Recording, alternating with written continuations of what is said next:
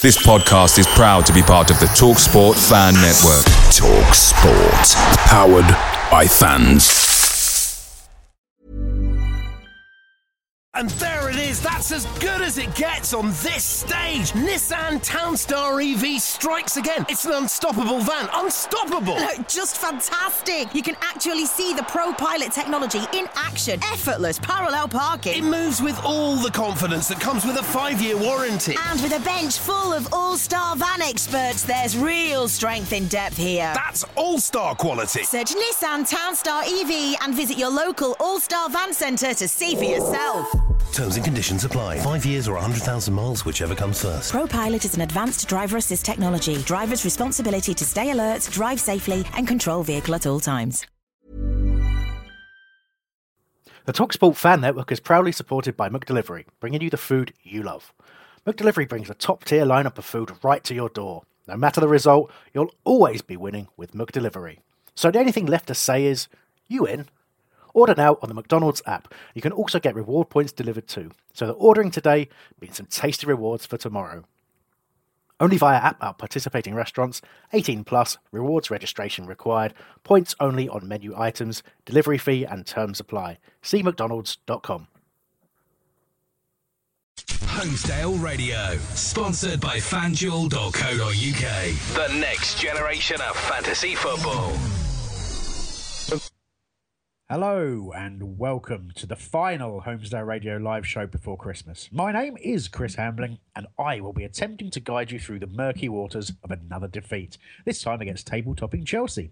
A spirited and organised Palace side contained their opponents well, but another defensive lapse gave Chelsea's Diego Costa a simple header just before half-time to make it 1-0. Despite a lot of effort, Palace were unable to create anything meaningful to get back into the game.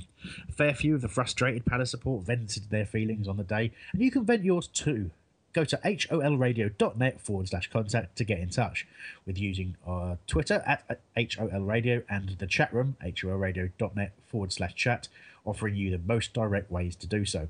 We'll be reviewing some key talking points after this short message.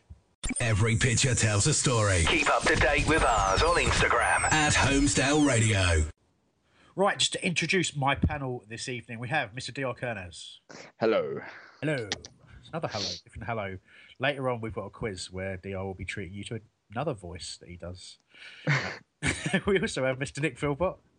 Good evening, everybody, and come and join me in the chat room on holradio.net/chat. I like the way you slurred the words evening and everybody together there. That was Wrong. Extremely impressive. Wrong. All right. And we've also got, live from New York, Mr. Patrick O'Connor. Good afternoon, folks. Hello. Hello. I think that's about it. We've got Sam and Tom producing. Hello to them as well. Tom has been clicking lots of buttons in pre-show. And it's DR doesn't know which one of us is real and which of us are recordings anymore, so it's caused some interesting problems.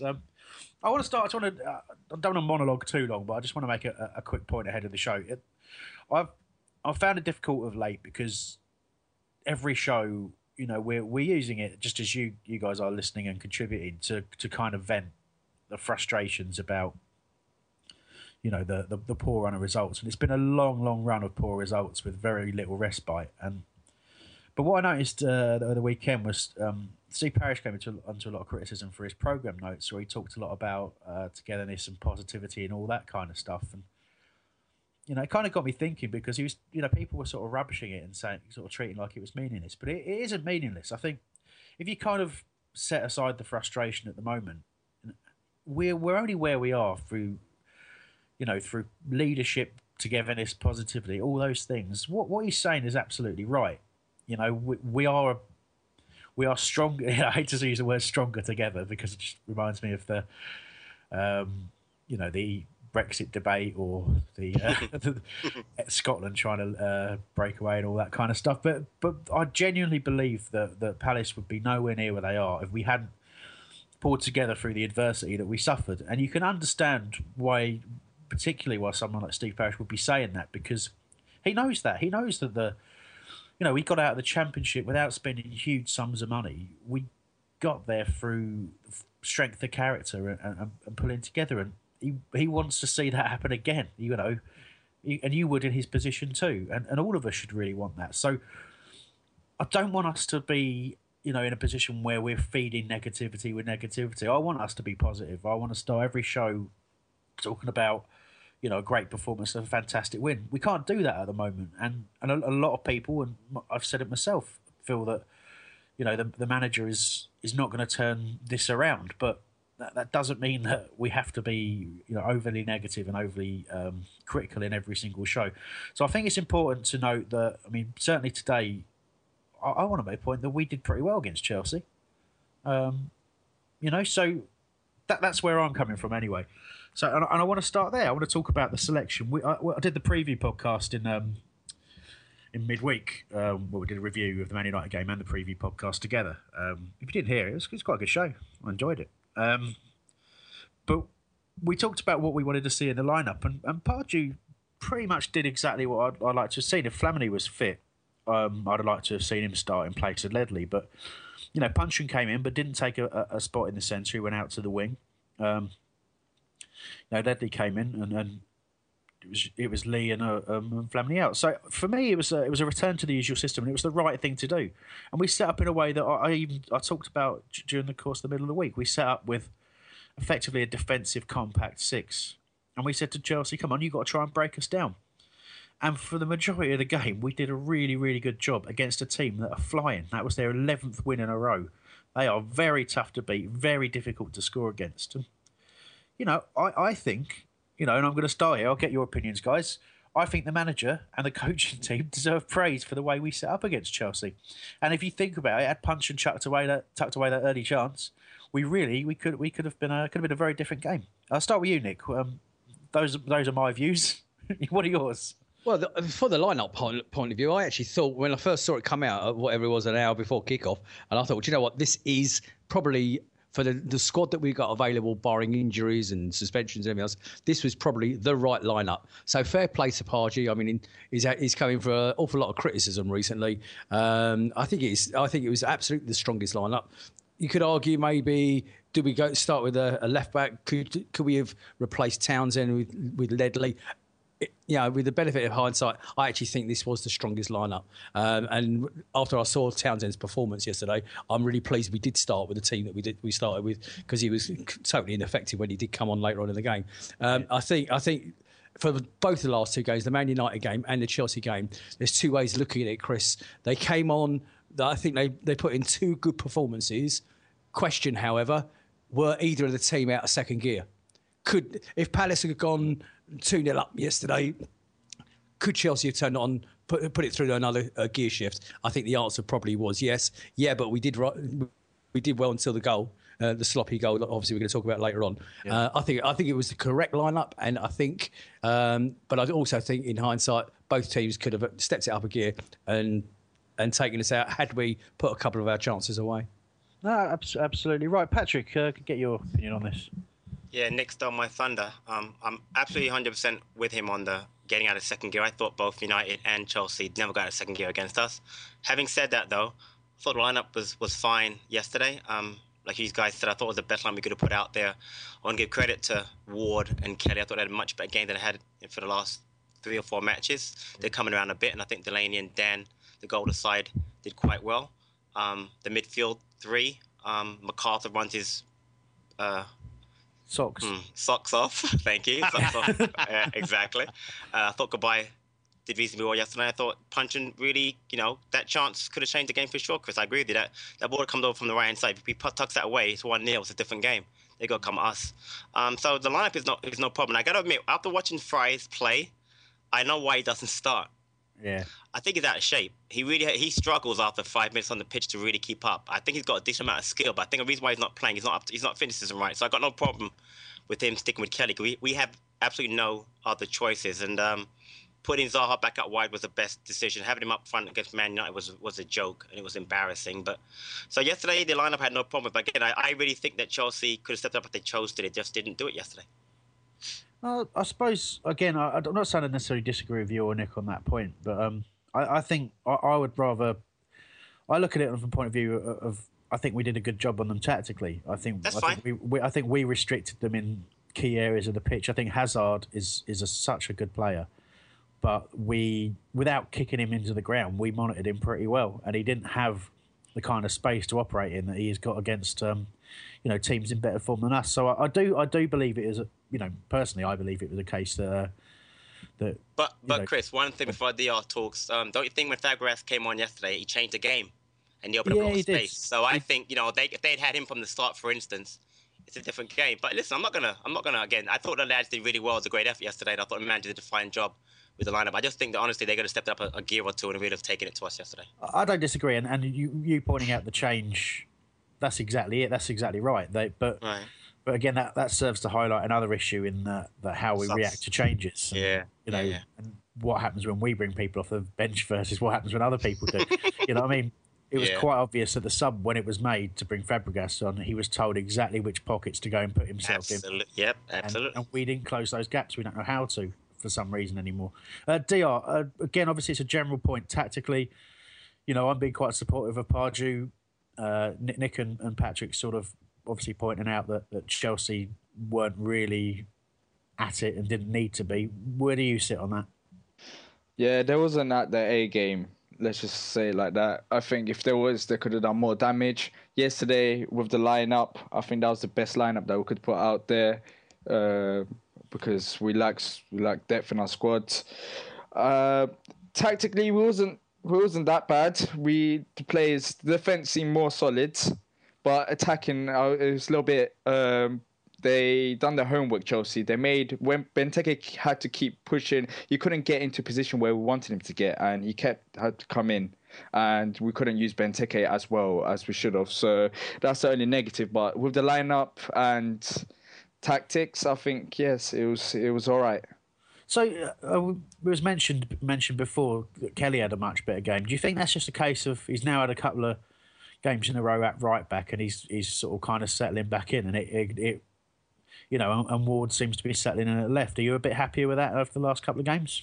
Yeah, Kelly's made everyone just eat their words basically in the last couple of games because everyone thought Kelly would do really horrific. But against United and against Chelsea, I think he's done decent since he's played right back. But the only problem I'm having now is a little bit with Wardy. I think he's kind of dropping his game at left back. So I don't think our problems are all over and done with. When we put Ward on left back, I think you can see that he's struggling. But Kelly's now doing fine. So we still need to go and buy a new fullback in January window. Patrick? Yeah, I think that I think Kelly settled in more because one, he doesn't attack as much as he did before, and also I think that Zaha provides the protection that he needs at right back. So I think that's why Ward looks so good. I think Ward actually has been decent the last two matches. I'm not really going to criticize him, but I think he lacked protection. Man United, he only had really McCarthy in front of him. That's not really McCarthy's real job to do that. So he definitely didn't attack as much, and even yesterday, he had Punchard. I think Punchard did a fine job, but I think it really comes down to having that protection in front of them. Whoever that player is makes them look better or look poorer. I think actually, I think Ward's been fine at left back. I think Kelly's definitely improved at right back, even though he couldn't have done much worse, honestly. No, obviously. I've still got to say that our left back is probably on the shopping list for. Oh, definitely, yeah, definitely. Okay, no, that's fair enough. I don't know. I sort of do struggle, but. I suppose the last question when we're talking about squad and lineup is yet again on the bench. So we had a youngster in Noor Hussain who didn't get on, but we also saw again we sort of mentioned it, the substitutions, and Townsend's got to be up for discussion in this part of the show. What can we do with Townsend, Patrick? He's clearly a better player than we're seeing. The free kick at the end. I mean, I've seen him play against us a lot better, so right. I feel he is. But I mean, the free kick at the end sums him up at the moment. It's everyone's got a few forward reviews in saying nice conversion by Townsend or whatever. it really was. It's. I mean, that's not just missing a free kick. That's just It's our last opportunity in the game, and it's just. If you didn't know any better, you'd say that's him saying to Pardew, that's what I think of you, mate. That's where I'm going to put our last chance to get back in this game. I'm sure that wasn't the case, but it's disturbing, isn't it, to see an England international lose form like this? It is, and I'll go back to what I said when we originally got him. I wasn't overly happy with the choice. Again, I'm a big Balassi fan, but I was willing to give him a chance. And what I will say again, he's a player that was on loan a lot when he was young. He never stuck down at one club. His best spell was at Spurs, and then Spurs moved him on to Newcastle. And obviously Newcastle, he did a great job. But they still got relegated last year, Chris. Now, did he have a good game against us? He had a great game. He scored that great free kick. But honestly, to me, and it's going to sound very harsh, he's a one-trick pony. He really is. He's a very direct player. He's left-footed. And he's a player that wants to do one thing, play on the right-hand side, cut him with his left foot, either shoot and cross. And he does that his whole career. Just watch his career.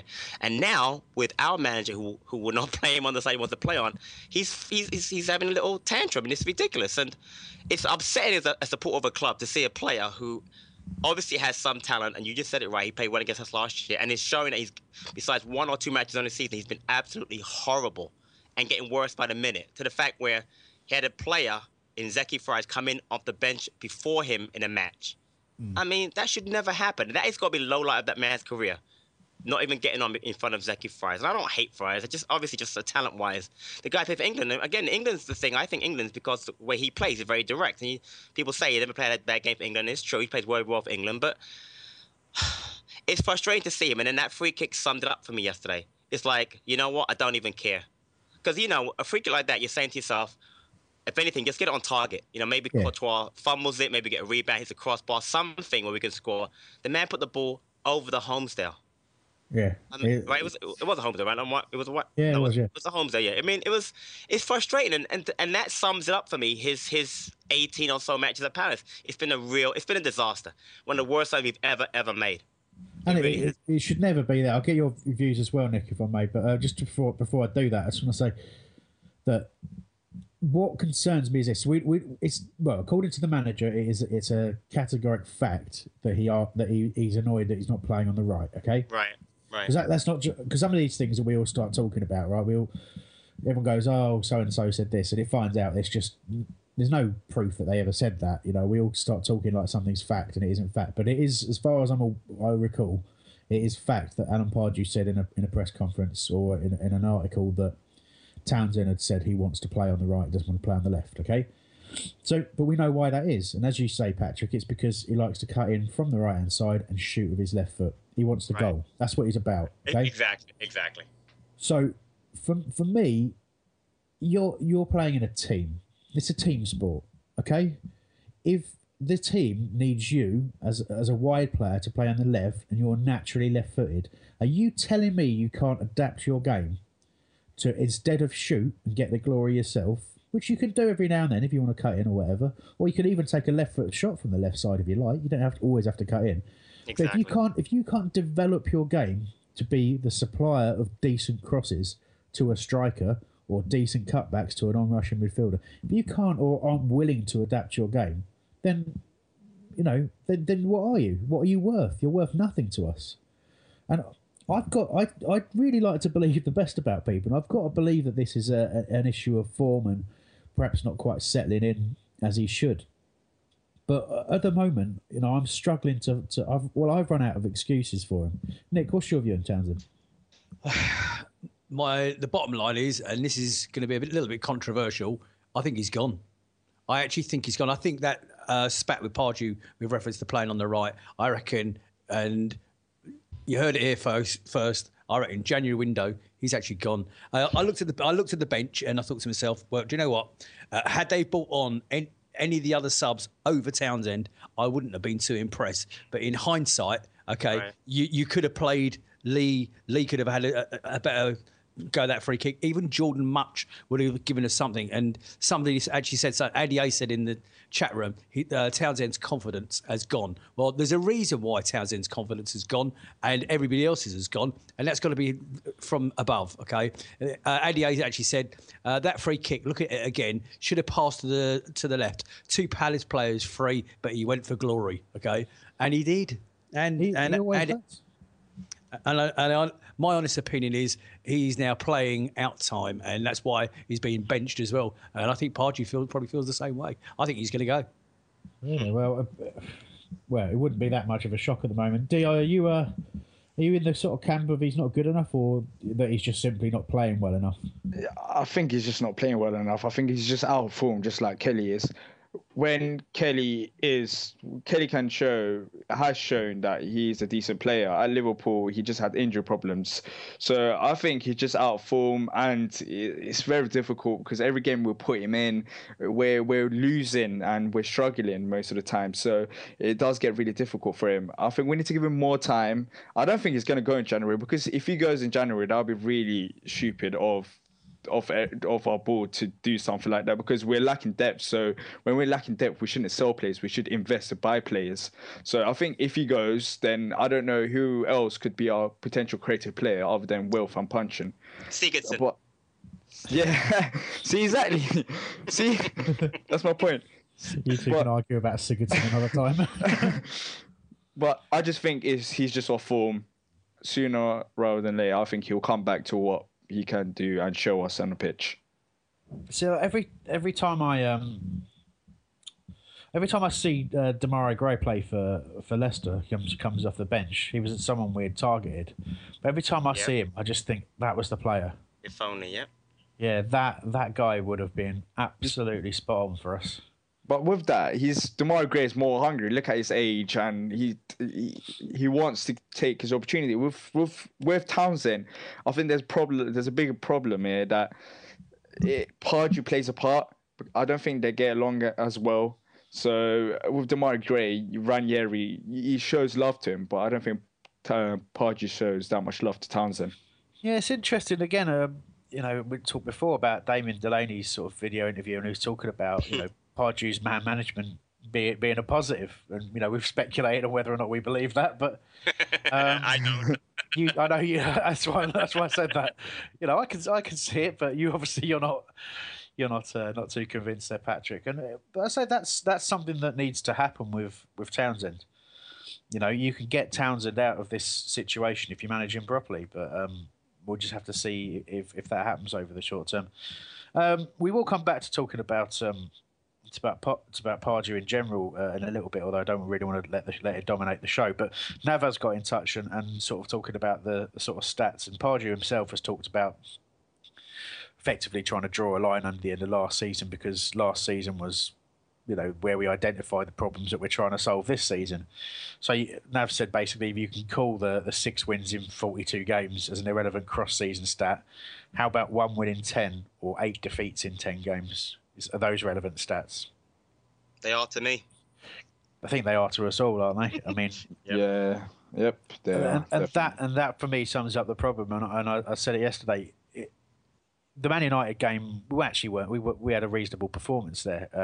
It was a frustration of the system first half really negating us. That kind of spilled over a little bit, but in general, it was a half decent performance. Against Chelsea, I thought it was a good performance, but those two things are worthless in terms of points, but they're also worthless when you set up and play the way you do against Hull or against Burnley or against Swansea. When those are games that we absolutely should have won. It's not disrespectful to say that about those teams. We should have beaten those teams. I'm not saying we have some divine right to do it, but with what we had available, we should have beaten them. In the game situations we saw, we should have managed them better and won those matches.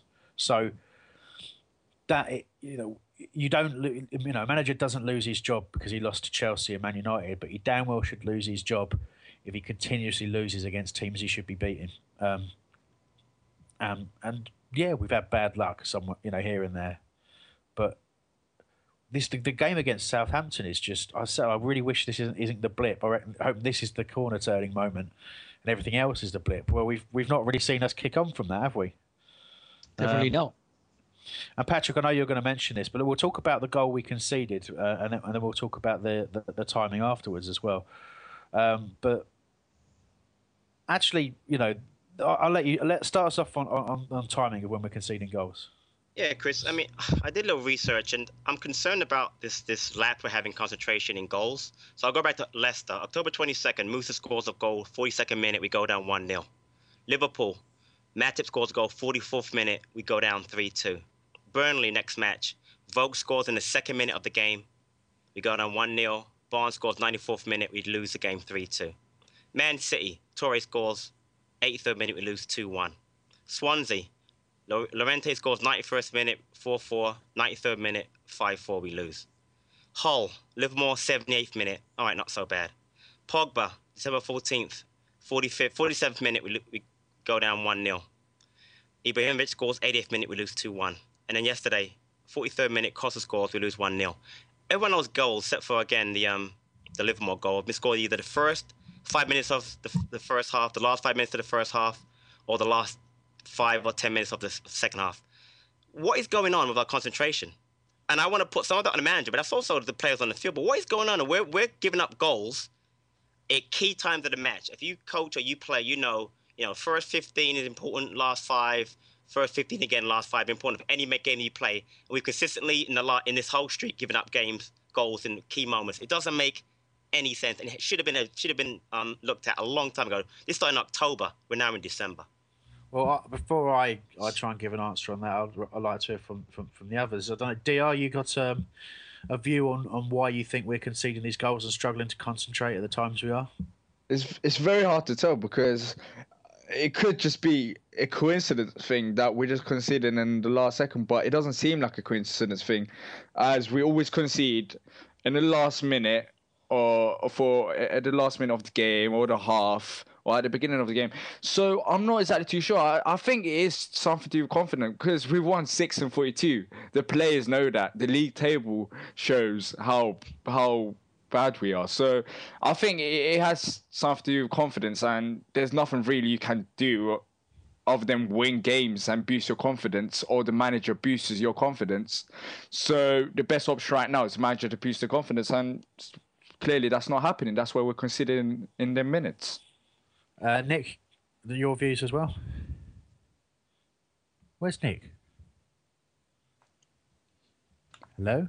I beg your pardon, I am here. I was on mute. I actually agree with what DR just said. It's the confidence thing all round, okay? The other thing to bear in mind is, whilst those stats are all correct, Patrick, and you're right, we went through a patch where we were letting in stupid goals from set pieces. Now, that's something we need to praise the manager for, because we went through that period and it looks as though we've come out the other side. So it's back to what we were talking about a couple of weeks ago, where we're talking about game management on the pitch as well. Some of those guys have got to step up to the plate, and we've already queried the on-field captain, who, in my opinion, should be Jimmy Mack, if I'm honest with you. But I mean, they've got to step up, because the manager can't do that. He can correct errors, like the amount of errors from set pieces, but he can't correct, falling asleep 2 minutes before the break, before we go into half time.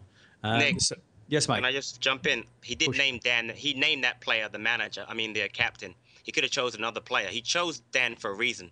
So you've got to give him a little bit of a blame for that. I mean, my understanding is Delaney wanted to be named captain. He was vice captain last year, and he wasn't, and he was very upset about that. So he had a chance to name Delaney captain. He chose Dan, which is fine. But now we as a fan and the team are suffering for that, because he's a great player. He's just not a captain.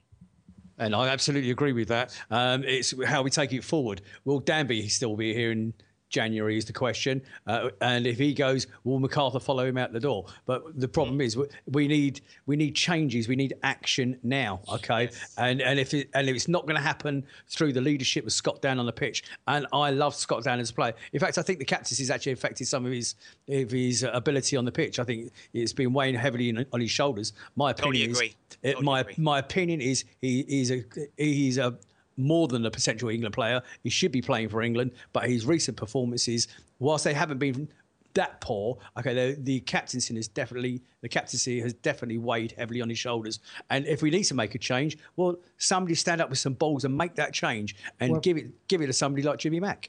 Well, DR wants to jump in, so I'll let him do that before I urinate on all of your French fries. All right, so if you take captaincy out of Dan, do you think that's going to make the situation better? I think it'll make Dan's performances better, for sure. Yeah, and thus make us better. Yeah, I think it would make us better. I really do. I think that Dan's morale could go down, and it could actually make it worse, because if you make someone captain but you take it off them, then you clearly don't believe in them for that role. So I think Dan could get affected if we take the captaincy out. Like he did the Jedi last year. So, yeah, like he did the Jedi last year. The same thing, right? He took away from Jedi last year, didn't he? No, not officially. Did he? Well, I mean, I'm talking about during the game, the match. He just didn't play him, did he? Right, exactly. So Yeah, that's what I'm saying. Confidence could get affected. So if we do that, then you're not going to make him captain again. You can't keep taking someone out captaincy and make him captain every week. We need to think of the bigger picture. Is this actually going to help Dan? It could. It won't help Dan. You're absolutely. I actually 100% agree with DR. Yeah, have that. Yeah. Really? what? Categorically, yeah. Whole radio exclusive. Once you pick a player, and look, Scott Dan's form has suffered, but I for one do not believe it has anything to do with the captaincy. But more importantly, I don't. The captaincy, especially at Palace, has never been about the one person wearing the armband. I think we're playing that. You're putting way too much significance on that. The team should be full of people who are leading. It should be full of people who are talking. That is a bigger issue, right? Okay. But I'm saying it should be. I agree. But what I'm saying is, DR is spot on when he says, if you take the captaincy away from Dan, he doesn't go, great, I'm no longer captain. He goes, that's really quite deeply offensive. Don't you've made me captain. You told me I'm the leader of this team. Now you've undermined me. And, you don't get a confident, happy player off the back of that. And I actually genuinely don't think there is a out-and-out problem with his leadership. I think. Question, Chris, then. What if he asks to take it away? What if he asks me to take it away? If he asks, fantastic. Right. You know what I mean? Okay. That because that means he's saying I'm not comfortable with this. But I can tell you right now, there is no way that he's uncomfortable with it. And I can guarantee you as well. I think probably a lot of us would be surprised about how he comes across to the players. I think we get a little bit carried away sometimes as supporters when you see a picture of, say, Damien Delaney screaming in the face of Diego Costa from a yard away and thinking about, that's what you want in a leader. You can lead in a variety of different ways. You think about some of the most successful captains in sports teams in general. They're not all screamers and shouters. Some inspire through doing. And of course you call it into question when a player's in bad form and he happens to be the captain. But at the same time, he wasn't captain last season during our poor spells or anything like that, but he was certainly responsible for leading the sort of the defence out of some pretty bad situations as well. Look, it is what it is. I think you can get really carried away when a lot of things feel wrong and you're frustrated about pointing the finger at things that probably aren't really the issue. I think the real issue is exactly what DR was talking about in terms of confidence. We're conceding these goals because the anxiety is creeping in just before just at the start of the game. There's anxiety just leading up to half time. Oh, we've nearly got in. We're nearly drawing at half time. The anxiety, or we're winning at half time. The anxiety will freeze you. It will stop you in your tracks if you let it. If you don't play, it stops you playing your natural game. It stops you thinking clearly, or more importantly, it stops you playing on instinct, which a lot of these footballers have to do. They really do have to play on their instincts, and if anything interferes with that, that's how you miss chances or stay sort of, I say stay on your line, sort of get caught between staying on your line and coming for a cross. That kind of stuff. That's what anxiety does. Nick, you've got some stuff in the chat, and then we're going to have a short interlude. Yeah, Boo in the chat room says he obviously talking about the manager gave Dan the captaincy to stop him leaving. Booted then came back and said Dan looked the right appointment for the job at the time. And somebody else, Andy A, who's clearly on drugs, said we need to make Jordan Much our captain. He's trying to make me angry. Cheers. Thanks for the contact in the chat room. Yeah, cheers, guys. HOLradio.net/chat. And obviously, you can get in touch with us by Twitter as well, at HOL Radio. Like Scott Barnes has, saying that they did demote Jedi when he was on international duty. Heard about it over social media. Which I didn't realise he was actually demoted. I didn't think that was the case. I don't believe it. I refuse to believe it. Sorry, I don't know why I did it in that voice. Wow. Let's have a short promo for what's coming up. And then when we get back, we'll talk about the stuff we should have talked about just then. Good evening and Merry Christmas. I'm Dog Trunk, back from the dead. I hope you're all very well. Watch out, Mr. Hambling. I'm coming to get you. Here is an advert about a rubbish Christmas quiz, which is on the show. Later. We're gonna give the guy a special quiz name. DR, will you please go first? My quiz name is Shakhtar Senseless. Mr. Gillard, I'd like you to do yours next, please. Onged up, ginger cock splash. He's making it. He literally is making this up as he goes along, isn't he? Did I not introduce this as ill-conceived? Come on. Yeah, fair enough. You did promise in July, when we were conceiving this, that it was going to be called Fan Fortunes. You promised. So how many different nationalities have scored Premier League goals? I didn't even think there were this many countries, I'll be completely honest with you. It's a big number. 96 of them. Christ, what did I just say? Well, I actually said the answer, which hopefully Mikey can edit out.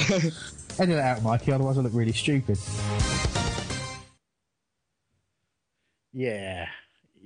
So that was the quiz. Look forward to that later on. I may have given an answer away to a question. No, it was a lot of fun. Obviously, that will be coming up at the end of the show. If it's not your thing, you don't have to listen to it. So we'll be completing the show in the regular time. There'll be 4 word reviews coming up after we finished our review as well. So we'll get to hear your views. And then you can go if you want, or you can listen to that quiz, which it has its moments, doesn't it, Nick? It was a laugh. If they enjoy listening to it as much as we enjoy recording it, you're going to have some fun. Yeah, that sounded really sincere as well. I was going to say, if they enjoyed listening to it as much as we enjoyed recording it, you're going to hate it every second.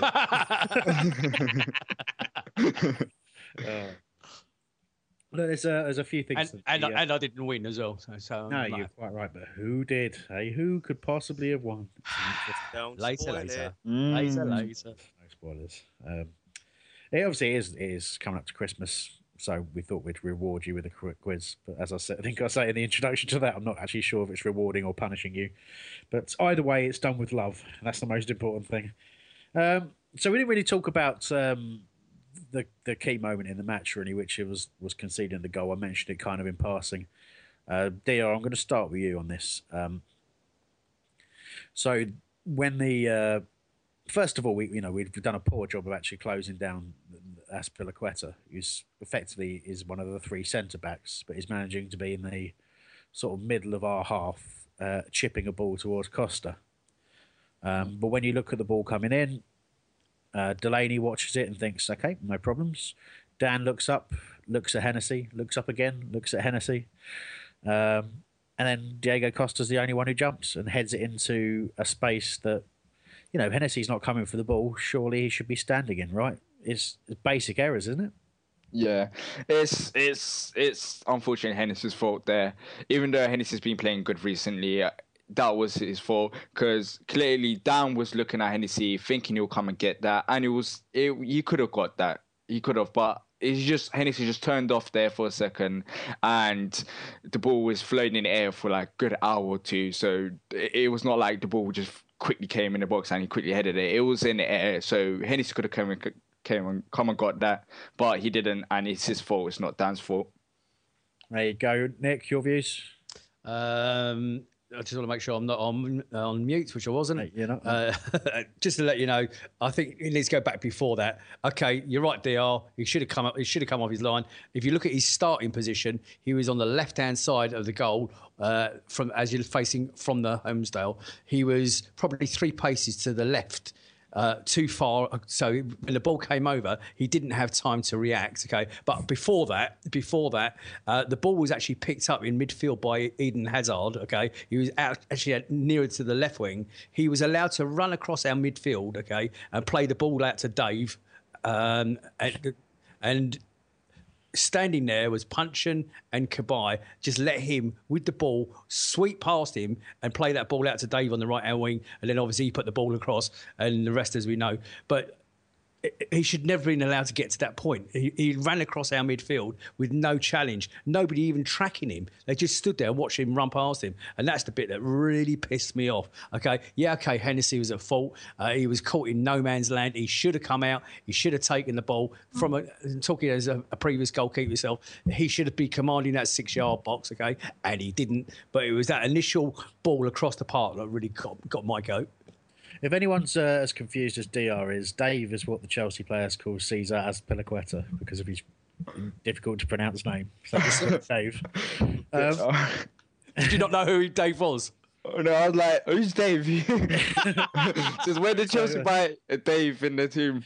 Was I not watching the game? Or was the track going crazy again? So, but no, I agree with that. And I'll get Patrick in on this in a sec. But pick up on the point that you made and sort of expand on it a little bit, Nick, is in terms of responsibility, a lot of people say, well, why is Dan not getting off the ground? And obviously Kelly's coming over to cover as well. What's Kelly doing? He's not jumped either. The important thing to consider in that is that they're facing the wrong way. They're facing their own goal. So, and then they're trying to judge a ball coming out, effectively dropping over their shoulder. Now, I'm not saying that if Dan doesn't slightly adjust his body, he can't back away and try and head it out. But basically, it's a fantastic pinpoint ball to exactly the place that Costa wants it. So really, I don't think because of the run that Costa's made, unless Dan effectively had allowed him to get into a better position than he could possibly get to. So what I'm getting at is Hennessy has the whole pitch in front of him. He has to command that. So, and that's about communication. It's not just about whether or not he comes for the ball. It's him telling the defence what he's doing. So he either screams mine or he stays back on his line. What he doesn't do is say nothing and stand in no man's land. Because the header's it's not a breathtaking header. He's not, he's climbed reasonably well, but he hasn't powered it in. He's headed it into a place where Hennessy was standing not that long before, and he would have just dropped into his hands if he'd stayed where he was. Yep. I hate seeing us concede a goal like that, Patrick. Yeah, I want to quote one of the best Palace keepers ever, John Burridge, yesterday on Twitter. Yeah. Quote: Wayne Hennessy is the worst Wayne Hennessy is the worst decision maker I have ever seen as a keeper. On Costa's goal, he's either coming or staying on the line. Neither. #poor. Yeah, Burridge is not a fan. I don't know what else to add. Seriously, and it's not just that one goal. No. There are plenty. The few. So I'm actually tired of talking about Wayne Hennessy. I really am. Listen, did he play well against Man United? He played okay. Yesterday, he played okay. He makes saves. 90% of APL goalies make every single match. Decision making is horrible. Free kicks, he's terrible. Okay, he's an okay goalkeeper. We need a much better. When you're in a position where we are, we need a better keeper than he is. And that's my issue. It's been my issue from the time he started. He had some fantastic games, Chris. Watford last year, Southampton last year. Some really good matches. But honestly, he's an average keeper. Palace need a better keeper than him. And we went out and got one. And even he played poorly in Mandanda, which shows you it's not just a goalkeeper. But I don't know what to say anymore about the keeper. You know what? It's like I would love to see Speroni play. And I know there's an issue with him and the manager. He's never going to play for us again. But just for my personal psyche, I want to see Speroni back in the goal before the season ends, because the way it's going right now, it doesn't look good. No, it doesn't. And I picked out a comment on Twitter made by Thibaut Courtois after the game, and I can only imagine he's referring to his opposite number when he says this. It just out of nowhere, he's talking. The rest of it says, "Happy with our win and current form. Come on, Chelsea! Thanks to the fans for great support." But it just says, "Always focus on the ball." Yeah, that's a good idea. And the major thing I thought was, because I saw you come out and collect crosses that were floated into the box, and you were collecting them around the penalty spot, because you know what? You were watching the ball coming in and you weren't worrying about where the players were and what was going to happen there. You just thought, that ball's there, that's mine, it's in my territory, no one else is getting it. That's what you want. That's a bit unfair, because he was focused on the ball. He watched that ball every step of the way. It's just the trouble was he was nowhere frigging near it. I suppose you have to move as well as focus it. But he's about the same height as Courtois. I think we looked pre-show and he's about maybe an inch shorter than Courtois. But he's got that height. He just, even if he's standing up, he's going to beat people to the ball. He just needs to do it. Be decisive. And that doesn't just go for Hennessy. That goes for a hell of a lot of our players. Yep. Be decisive. How many of these mistakes are they not? When we call them silly mistakes, right? It's decision making. It's actually just going, right, well, I'm going to do it. And I've said before, I would much rather see 4 of our players going for one ball than see none of our players going for a ball. It's ideally you want them being organised, confident and aware enough for the right person to go for the ball every time. But if you're in doubt, do it. You know, it's like if you're in doubt, kick the ball out of the pitch. Don't try and fall over and kick it to someone else, a la Martin Kelly a few weeks back, where he, we're handing goals to teams that don't need to be handed goals. You know, we gave Chelsea the opportunity to go 1-0 up in that game, and they didn't even need to work for that. We made them work for the rest of the match, but it's completely moot when you just give them a goal. Nick. Yeah, just to finish up on Hennessy.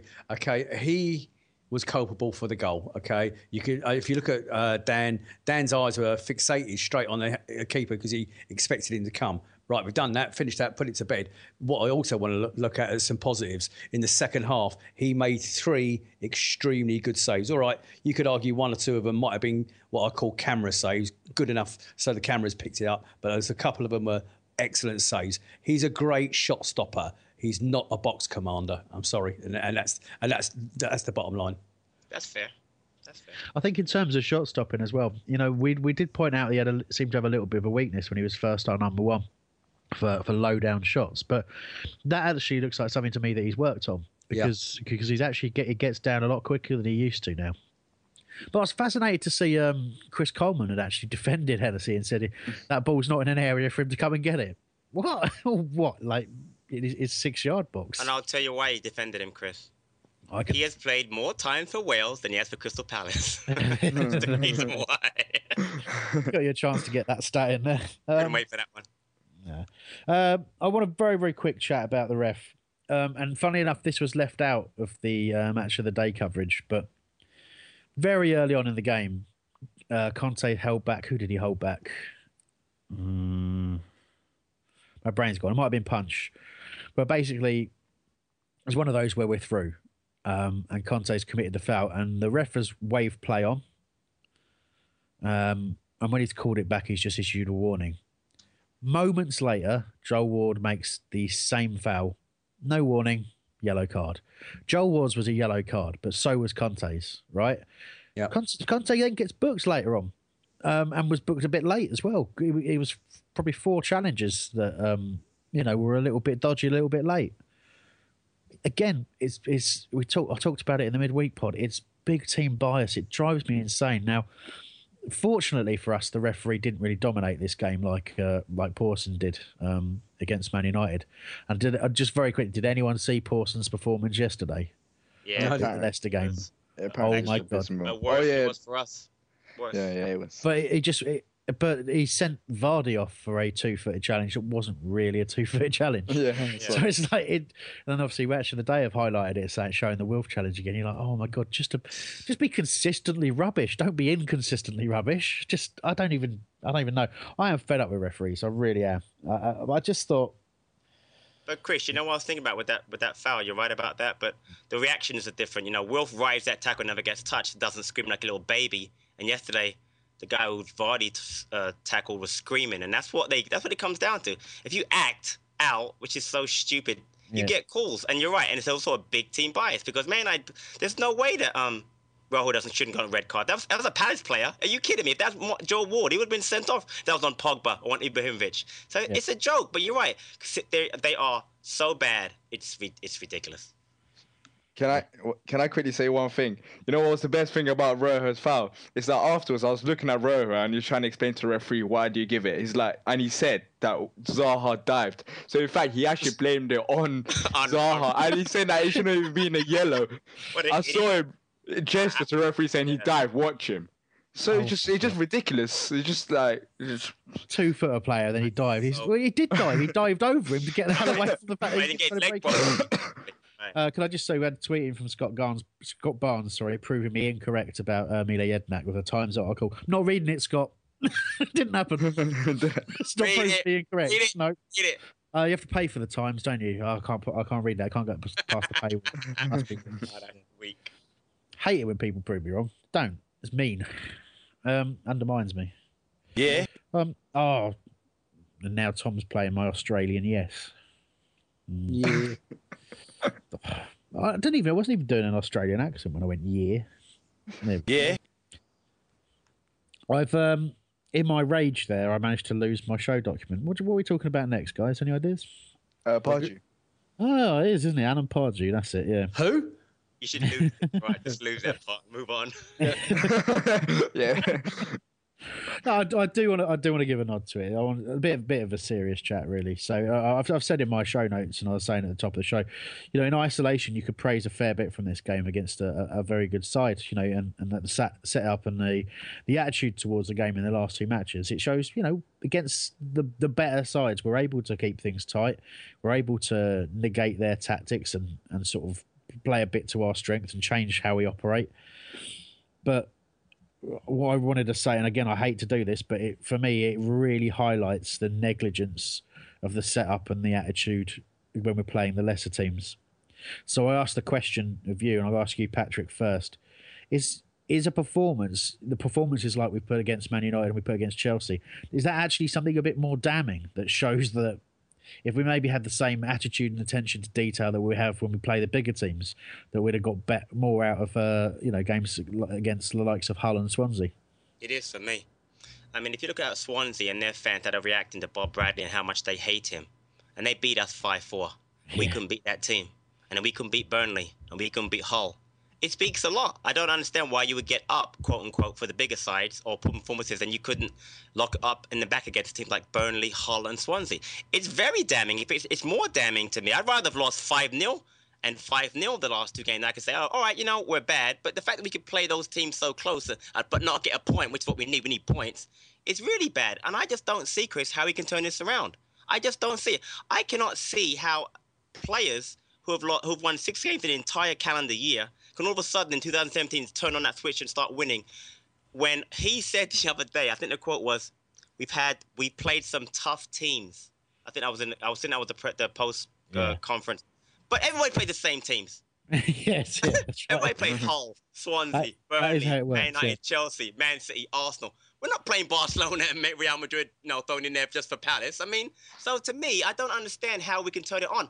I want us to, in the worst way. Chris, I have been absolutely so utterly depressed over the last few months because of how we've been performing, and I want to stay up so badly, but I don't think we can do it because I don't see how we can turn this around. I really don't. And I think there are 2 worse teams than we are. 2, Swansea and Sunderland. That is it. I don't think so. How are we going to stay up when 3 go down? I just can't see him turning around. Man, listen, I've picked out 9 games that we're going to win. So I'm not going to reveal what they are, but I've picked them out. The 9 teams that you said, Chris, are them teams, the majority of them teams we haven't beat. Haven't been already, exactly. Thanks to you. So what is the 9 teams worth? Like, what's the, I don't get your point. The 9 teams, you're not right, Chris. I'm sorry, you're not right at all. Well, you can't say I'm not right. I'm not right yet. But I'm not wrong yet either. As it happened, Jack. Exactly. Yeah, that's why I'm using the future as an argument. No, look, I mean, I said those 9 games of it with tongue in cheek, but we'll see how they go. I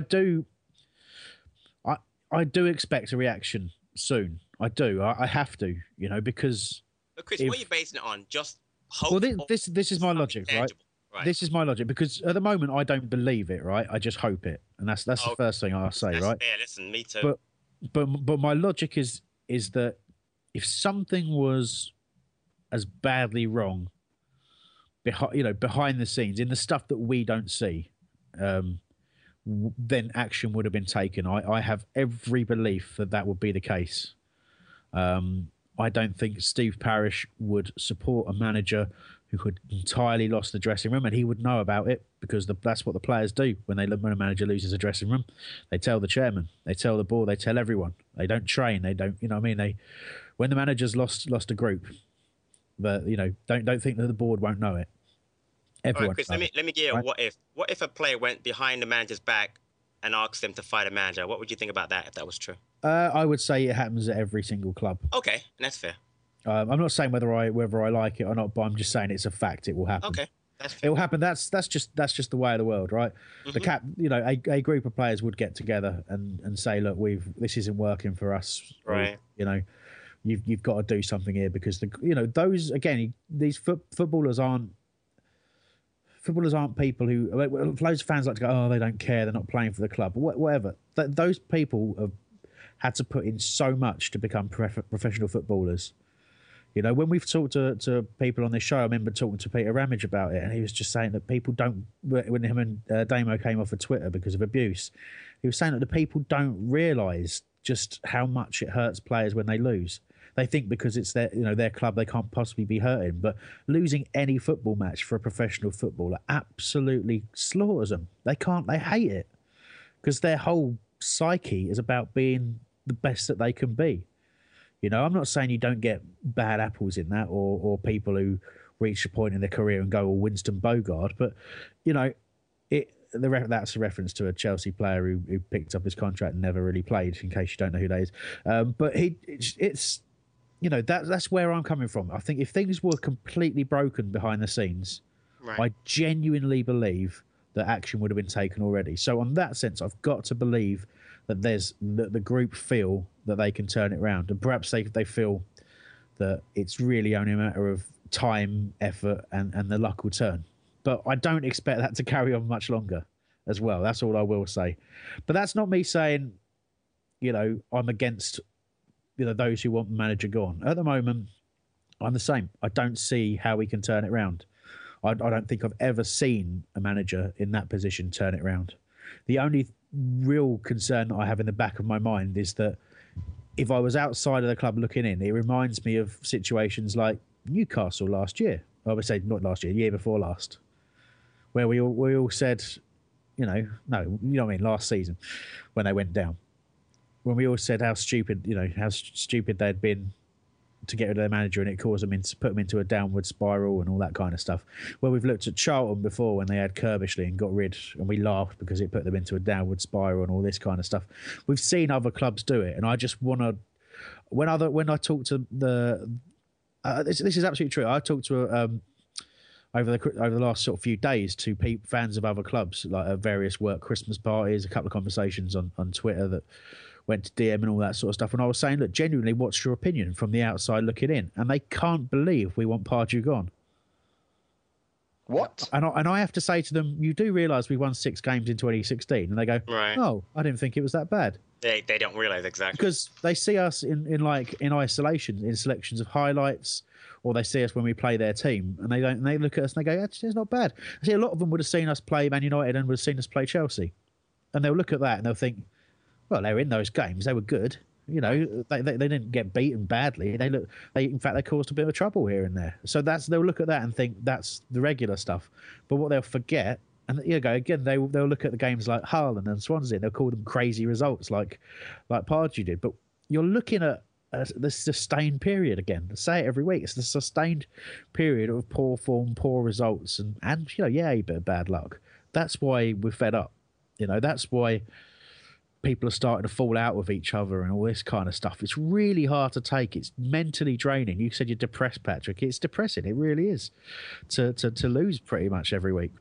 I've gone on a bit for ages. Any more views on this? Yeah, if you don't mind. In the chat, Andy A, you're on fire tonight, mate. Your thoughts are basically what the other guys have been talking about. He said, speak to Newcastle and Southampton fans. They all say the same thing about Pardew. He's got a massive ego and only his opinion counts. He also says if Pardew could change, great, but he doesn't think that he will, and that's the worry. One other point from me, Chris, was DR and I were having quite a good banterish exchange the other night where I was saying, okay, let's assume he's gone.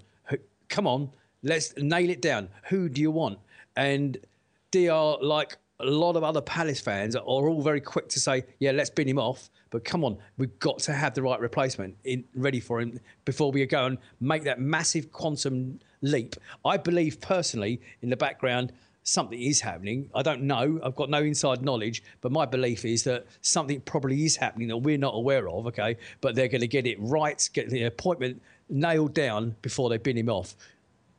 And that's just my own personal thought. Right, Can I jump in? Yeah, cool. Go Patrick. Go Patrick first. Yeah, real quick. I don't know if they've spoken to Coleman, Hodgson, and Allardyce. So there were the 3 guys already they've spoken to already, from what I know. So there's that. I don't like any of them, but again, they have been talking to people. Yeah. All right. Yeah. Yeah. With the replacement thing, right now, name him who could do worse than Pardew's in right now. Nick, who possibly could do worse? No one could do worse than what Pardew's doing to the club. No one can. It's not possible because we won 6 games in 42. Do you know 6 games in 42? That is horrendous. Your question is, who could do worse? That's not what we're talking about. My question to you on the chat the other night was, who are we going to bring in? That is the point, okay? We want somebody in position, ready to go, ready for that January transfer window, okay? And like I said, I believe something probably is going on in the background that we don't know about, and I hope it's a little bit more ambitious than the 3 names that you just gave us, Patrick. But my question to you was, who are we going to replace it with? And you couldn't come up with an answer. I still go for the Mancini Lombardo double act. That would turn me on. I don't know you guys. Well, that's about your. It's a little weird. No, I know what Dior's saying in the sense that who could do worse. It's kind of like, so effectively his answer is any manager. Just pick a manager, right, and I will put any manager in charge. I mean, if you try and analyse it a bit and try and take that kind of approach, so you know, in the situation that we're in, I would say we've got a squad that is underperforming. I think that's fair. I think we're better than we're showing right now. I think the confidence is low. So what needs to happen for me is 2 major things. The first is we need a manager who himself breeds a bit of confidence, has a bit of again, dare I say, ego, because a lot of people are talking about the fact that Pardew's ego is the problem, but you need a manager with that kind of self-belief who's going to come in, but with a fresh attitude. If you're changing the manager, I'm not saying categorically that's got to happen, but if you are changing the manager, that's what we're talking about. So someone with a bit of presence. But I think perhaps you also need someone who's going to go out in January and be able to target and attract the sort of players who can come in and inject a bit of confidence on the field, a bit of calm, a bit of, and I don't mean KARM, I mean a bit of CALM, because we get so anxious in possession of the ball. It's so frustrating when people talk about, let's get on the front foot. We can get on the front foot and we can play the ball quickly, but sometimes we play like the ball's a hot potato. Sometimes we play like, players don't even want the ball. They hide, and it's just, when teams press us, we just break. And I really want someone to be able to sort that out, And I hate to say it because, and he's doing a really good job at Villa, but Steve Bruce, I tipped earlier in the season, if Pardew went, I'd love to have Steve Bruce back. And I know a lot of people still hate him. I got over that the second he played. Didn't play, but he turned up for Jeff Thomas's charity match to support it, even though he'd hurt himself.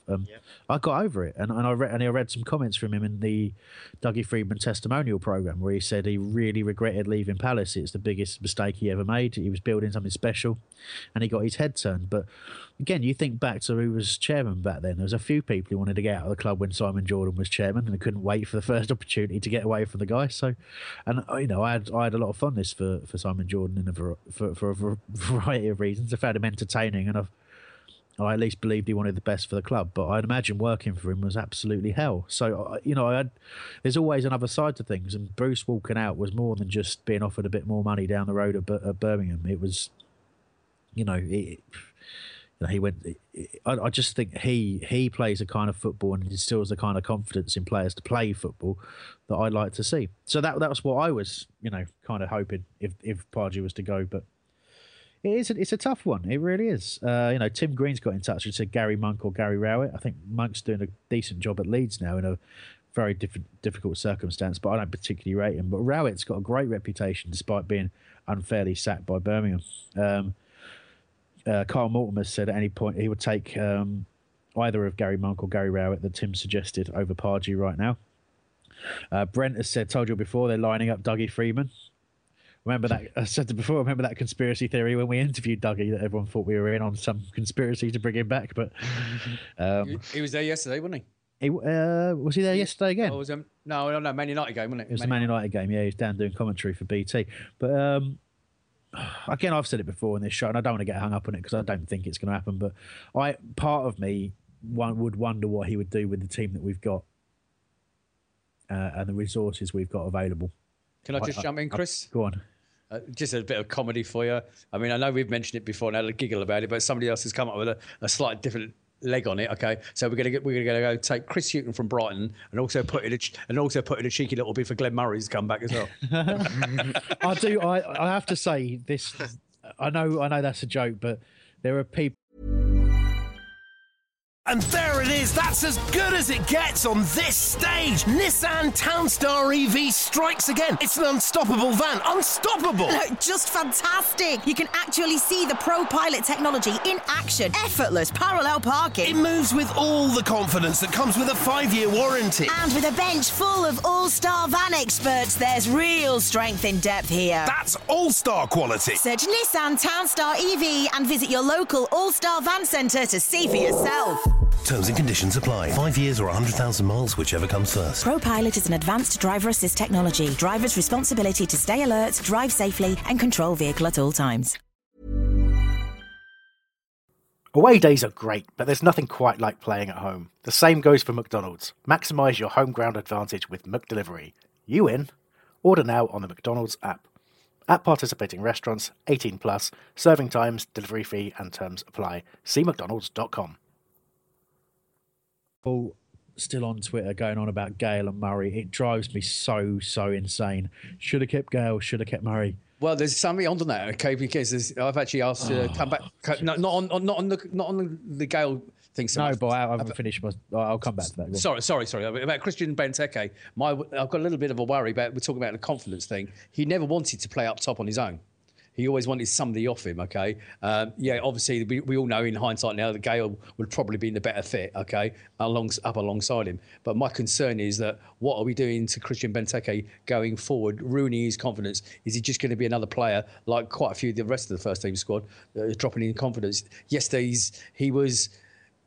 At best, he was lazy yesterday. Yeah, one good take on his chest and turn in the box. But I'm worried about his confidence as well. Yeah, I know what you mean. I don't think he is lazy. It's just trying to be in the right position. It's not like we were playing long balls to him. We were playing long balls into anywhere, and he had to kind of play that lottery of trying to guess where they were going to be. You know, it's different when if you're hoofing the ball up the pitch rather than hitting it long to someone. I mean, that was the problem. You know, and the accuracy of Hennessy's kicking doesn't help either. He can kick very long, but he can't really put the ball anywhere anywhere he wants. It's just in a general direction. You know, if you're going to hit the ball long to Benteke, you've got to get it accurate. So I felt sorry for him. But I do believe that we want to play a 4-4-1-1, and you've got to remember that's, you know, we signed a player around the time of Benteke in Loic Remy to do just that. You know, and there's suggestions that he's back next week. That can't come quick enough to get him back. Really? Yeah. Well, but again, I think our problem's the other side of the pitch more than I understand. We got to score goals, but we've lost games 5-4, 3-2. Drawn 3-3. It hasn't really. I mean, last two games obviously at Chelsea, man. We've scored goals in every other matches, guys, and lost. So I really think it's more defensively. But again, it can't hurt us. But Chris, I have just a quick point about the manager before we move on. Is that I want him to turn it around, not because I like him, because I don't like him, but I want Palace to do well. But where we are right now, I cannot see any way this has ever worked. If you look at the past of all those teams that have just plummeted from where they were to falling into the relegation zone and then fighting out of it. Sunderland, what they had to do, change the manager.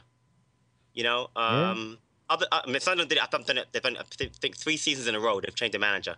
West Brom, brought in Pulis. I can't think of a team that has actually survived. Even last year, Newcastle brought in a great manager and still got relegated. So it's very rare that a team is able to do it. I think the person who probably did it was probably Pardew, might have done a couple of years ago when Newcastle started their kind of first free fall, but it doesn't really happen. So the chance of him turning this around is very, very slim, and that's my concern, that he can't do it. And I'm telling you, Nick, you keep talking about managers and DR. There are plenty of managers out there. We may not know who they are, and we've named 8 already, I think, tonight, and I'm sure there are a couple more we haven't even named that would love to manage Crystal Palace. I'm telling you, would love the chance to manage this team right now. We have talent, we're just not performing. Agreed, and I agree with that point, mate. I absolutely agree with you. Oh, there was so much there I needed to really talk about. We went from subject to subject to subject. I was in mid-rant about Murray and Gale. And I wanted to cut you off because that drives me nuts too. Then Nick cut me off. And then, mate, I'm so sorry. Then I thought of something else about what you said, Nick. And then Patrick cut me off. And now I don't know what I was thinking about anything anymore. You said that Gale and Murray I was just going to make a quick point about the fact that do you want me to choose Ben Murray over Benteke? No. Do you want me to choose Murray over Connor Wickham? No. Do you want me to choose Murray over Loic Remy if he's ever fit? No. Do you want me to choose him over Fraser Campbell? Possibly. Not possibly. Yes. No, just possibly. Dwight Gale would never. He spent 3 seasons being a bench player at Palace. Made an impact occasionally. The system we play, the players we have, it's just not going to do it. Okay, he's playing in the Championship. Bearing in mind that, again, I always say this, I can send you a list of all the Premier League managers who didn't want Dwight Gale by sending you a list of the entire Premier League. You know, he was wanted by Newcastle in the Championship for the same reason we bought him, because we thought we might go down, and we thought if we go down, Dwight Gale will get us back up at the first time of asking. He will, because he is a finisher. And when you were playing against, when you've got good players and you've got good confidence and you've got a great midfield behind him at Newcastle in the Championship now, they will just feed him the chance after chance after chance. And he has developed as a player as well. He's developed as a player playing bit part in the Premier League and training with Palace, because he hadn't really been a top club till he joined us, and there's a lot to say about Dwight Gale, about how good a player he is. He scored a huge amount of goals. He's a fantastic player. And you know what? If we went out and got him now, I think he'd have a better chance of success in the Premier League than he would ever have had before he left us. But for me, he needed that drop down. But we can't get hung up on the fact that we let him go. It was the right thing to do. He was not going to play at Crystal Palace, and he was not going to be the man to lead the attack. Now, you can argue now, you can go, well, if we want to play 4-4-1-1, can you imagine Gale running around Benteke? Yeah, that might be all right. It might be all right, but we had our sights set on other players. Yeah, Andros Townsend. Yeah. We already tried. I was thinking more about Remy, but what I mean? It's like that's what we wanted to do. So that's the point I was making about Gale and Murray. Murray is a very, very good player, and to be playing in the Championship again, he's just still a quality player there. But he's not better than Christian Benteke. Yeah, right? He isn't. And Dwight Gale's a good player, but we had him and it didn't work out. And it wasn't just one manager not playing him; it was manager after manager after manager. It didn't work out. Drop down to the Championship, it will be the making of him. That kid could probably play for England one day. He really could, but he was never going to do it at already. Palace. So you're right. They're talking about that already, which is kind of scary.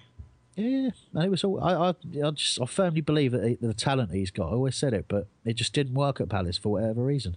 The second point I was going to make was actually about the manager shite. It's just dropped out of my head again. Sorry, it's all right. Turning around.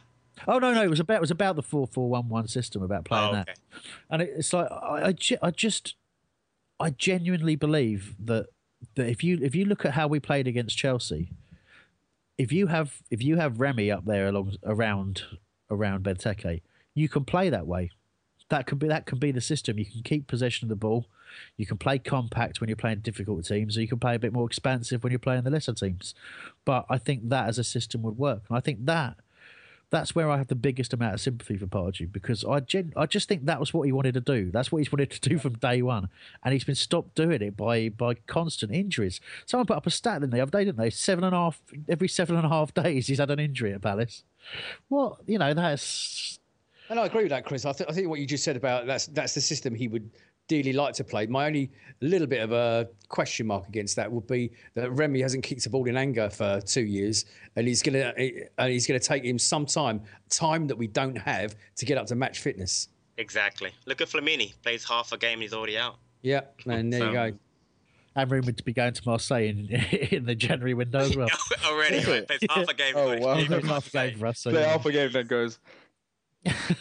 Anyway, look, because we've rambled on so much, we're going to have to make the quiz a podcast only. So make sure you download the podcast to hear the quiz if you're so inclined. And I would encourage you to do it. It was a bit amusing bit of material. But we will end the show with 4-word reviews. Just after that, we'll come back and say our goodbyes.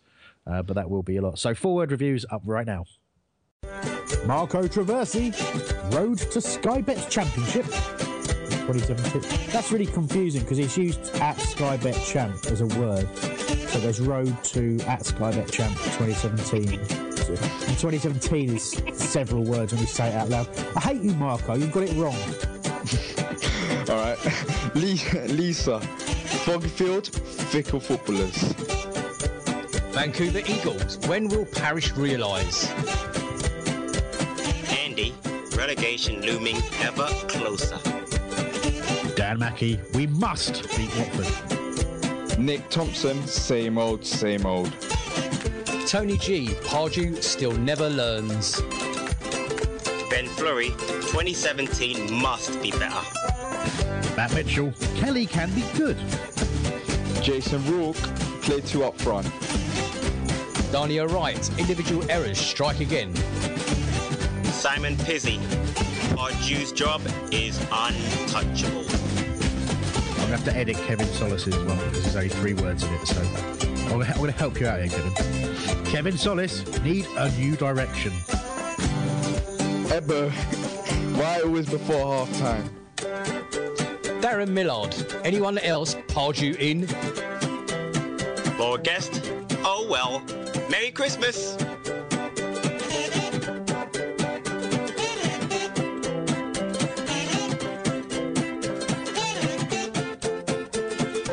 Homesdale Radio, sponsored by FanDuel.co.uk. The next generation of fantasy football.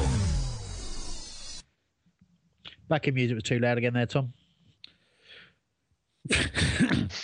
Sorry, I only do that because I know it really annoys him. Yeah. Oh, yeah.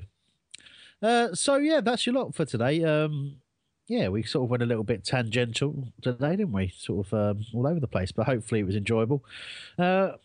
This is our last show, as I mentioned before. We take a little break for Christmas, spend some time with the family, eat too much, put on about 2.5 stone, that kind of stuff. So I just want to say it's been a difficult 2016 for Palace, but it's been a good 2016 for Homesdale Radio. Really enjoyed it. A lot of change, a lot of new people joined us to help out. And it's and your contribution as listeners has been fantastic, and I hope it will continue to grow. Continue to hear from more of you. I'll be pushing the phone-ins a bit more in the new year. Now we've got the numbers sorted out, and really it's just a case of making sure you just share your love of Homesdale Radio with your friends. It'd be nice to reach as many Palace fans as we possibly can with it. Going to work hard getting on some great interviews for the new year, all that kind of stuff. But for 2016, thank you very much. You make us feel very, very humble by all your attention and all your interaction. And it is much appreciated by everyone at Homesdale Radio Towers. DR, any wishes for the live listeners? Yep, I just want to wish you all a Merry Christmas and a Happy New Year. And just remember, whatever, to forget about Pardew. Us as a family should always remain together and not fight over the manager, but always support the team. Yeah. Sick fan. All right, nice. Patrick, another chance for you to say something nice. Yeah, it's been a tough 2016. I'll make one promise. I won't be over there in 2017. Because according to Nav, I started the bad run back in December 28th of 2015. You did indeed, yeah. Yeah, but on a serious note, it's been great to be part of the whole family again this season, or this year, sorry. And I want to wish everybody a very Merry Christmas and a Happy New Year, and be safe. Okay, Nick, you're one of the newbies. Some words from you, please. Yeah, loved having the opportunity to come on and spreading my love for Crystal Palace Football Club on Homesdale Radio. So from my family to my new Homesdale Radio family and everybody out there listening, Merry Christmas to you all. Fantastic. Thank you to everyone who's listened today and, of course, in all of 2016. We'll see you on the 4th of January, but I dare say we'll be dropping a podcast before that because we get bored. Terence will be obviously recording his final preview show of 2016 during the course of midweek as well. Until the next time, goodbye. Let's talk about the next generation of fantasy football at FanDuel.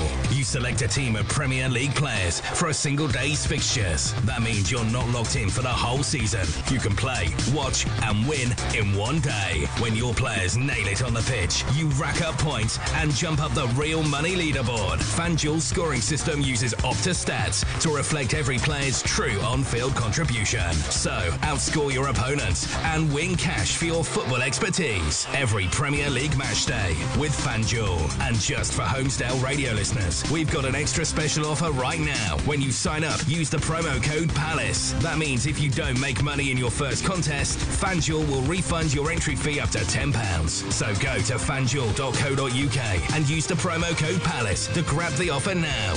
What are you waiting for? Terms apply. Over 18s only. Please play responsibly. Yeah. Right, it's Christmas time. Or is it Quizmas time? See, I stole my earlier. It is rubbish quiz time. It's that time of the year where we have to, I say reward/punish you for being loyal listeners up until this point in the season. Perhaps maybe not too much further on than that. We'll be doing 3 rounds. There'll be a round of Palace trivia, and then we'll be playing an ill-thought-out Family Fortunes game, and then we will end with... What will we end with? It's Premier League trivia. I bet you guys can't wait. I have joining me for this, I have the 2 Nicks, Mr. Gillard. Hello, happy Christmas, everybody. Hey, and we have Mr. Philpott. Ho, bloody ho, bloody ho. Well, there's no need for that. And we've also got a very special guest joining us for the quiz. It's Mr. D.R. Kernaz. Hello, everyone. What kind of a voice is that? Change your about a little bit. Are you trying to audition for the job as the new stadium announcer? No, someone else is taking it. We're gonna give the guy a special quiz name. DR, will you please go first, as you're the least afraid of the technology? All right. And reveal to the listeners what your quiz name is. My quiz name is Shakhtar Senseless. That's really quite bad. Mr. Gillard, I'd like you to do yours next, please. Right. You're laughing before revealing. Come on. Onged up ginger cock splash. I think it's been rigged somewhat. Does sound like it. Mr. Philpott, your quiz name, please. Emergency Brexit.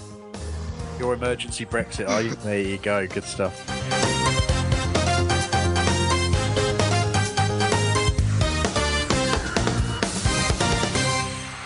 So, at the ready, are you ready, Shakhtar Senseless? Oh no. I'm just going to tell everyone I'm terrible at quizzes, so don't judge me, okay? But are you ready? Yes. I think you've been judged already, mate. Oh. Are you ready? I'm going to abbreviate it. Are you ready, Ginger Cocksplash? I am ready. Are you ready, Emergency Brexit? I am. Then I shall begin. Question number 1. Who scored more goals for Palace? Was it Darren Ambrose, Vince Hilaire, John Solarco, or David Hopkin? Your options are John Solarco, David Hopkin, Vince Hilaire, or Darren Ambrose. Or your options might be Vince Hilaire, David Hopkin, Darren Ambrose, or John Solarco.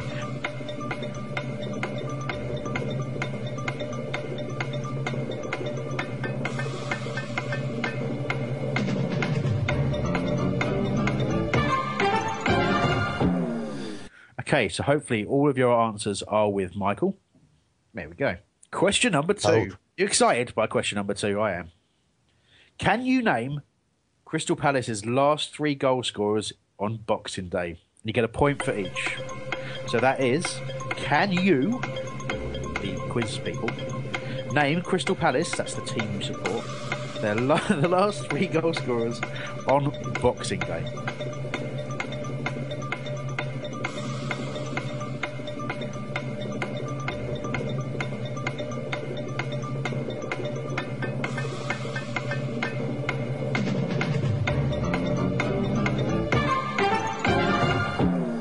So there you go. That was 3 goal scorers in our last Boxing Day fixture. So there we go. Question number 3. Remember, 30 seconds from when I finished asking it the first time. Who has made more appearances for Palace? You've got an option of 4 here. Is it the Andy Gray? Is it Hayden Mullins? Is it Wilfried Zaha? Or is it Danny Butterfield? So 30 seconds. Options are more appearances for Palace, Danny Butterfield, Wilfried Zaha, B. Andy Gray, or Hayden Mullins? This is a tricky one, I have to say. I really do. It's only a thinking time here. Butterfield, Zaha, Gray, or Mullins? Just 5 more seconds. Seems to go really slowly this 30 seconds. Oh. There you go. We're keeping quiet. So you've got good things to say for 30 seconds. Mikey, can you give us 2 minutes?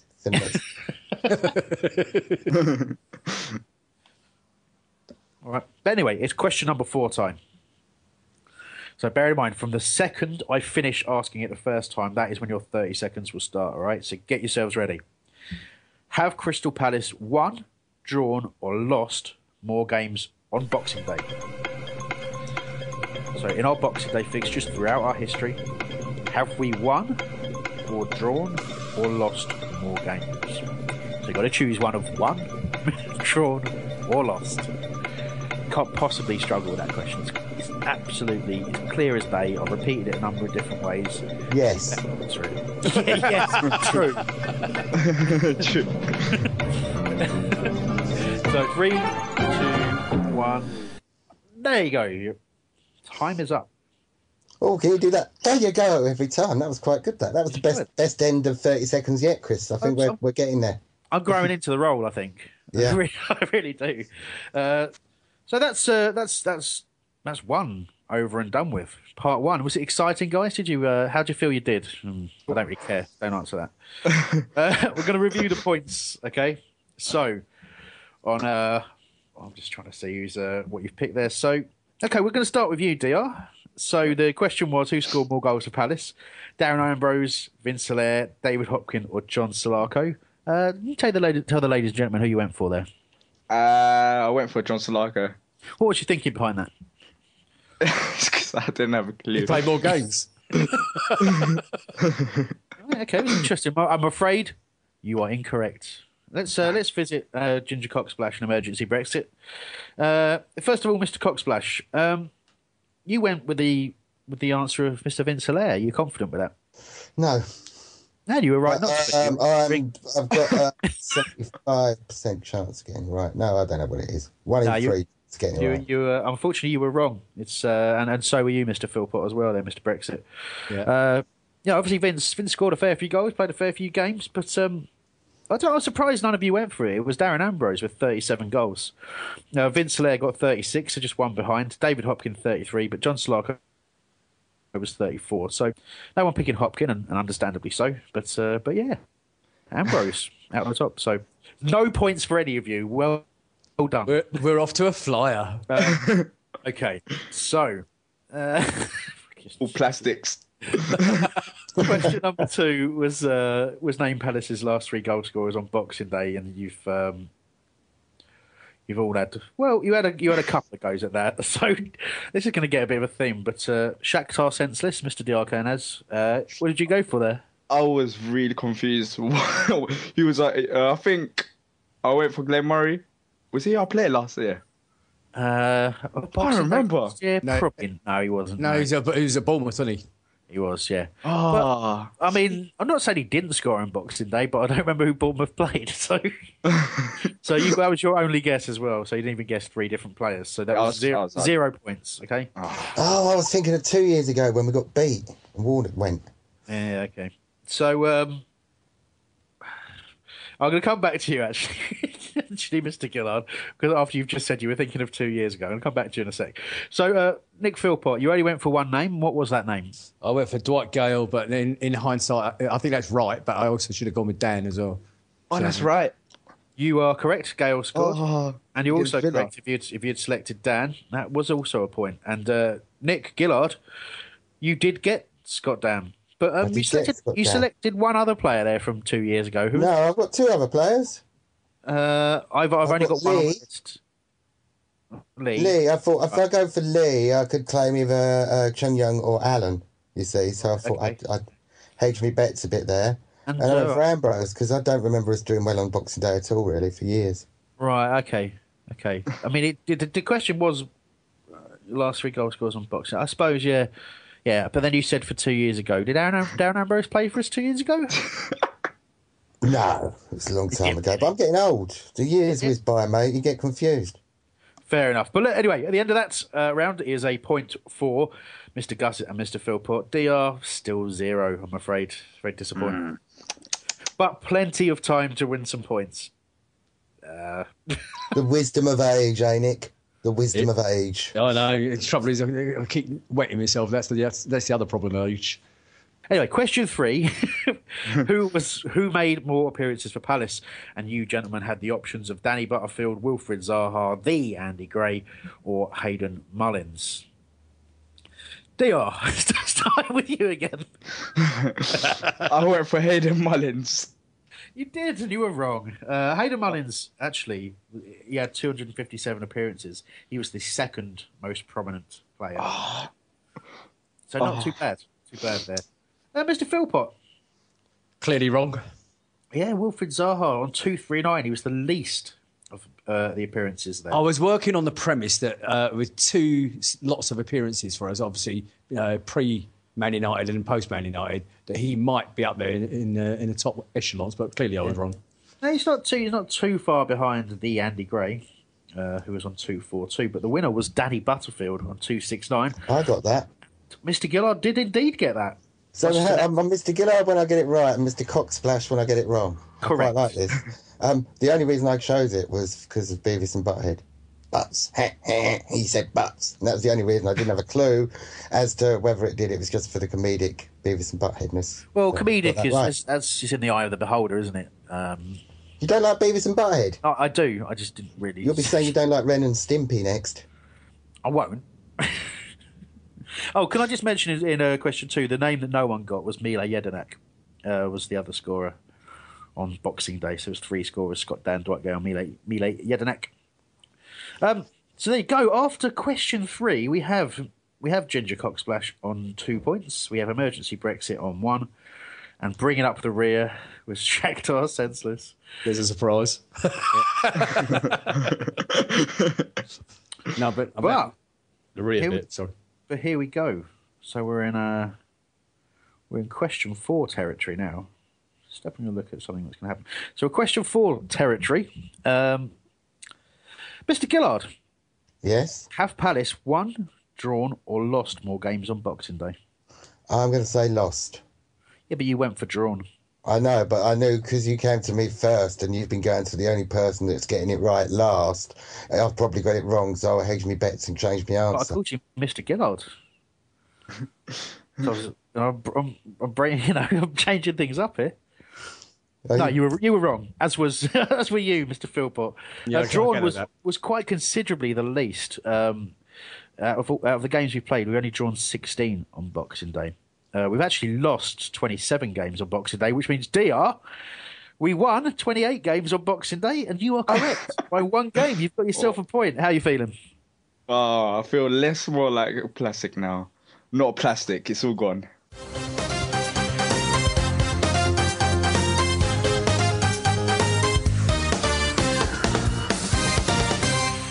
Right, time for part 2 of the quiz. This is the ill-advised Family Fortunes game. What we've done in the break, it was going to be the person who was losing who would go first. But... Is that fireworks noises of some sort? It's the 18th of December, there are fireworks. Very confusing. I think we're celebrating the... Yeah. Happy Diwali, everyone.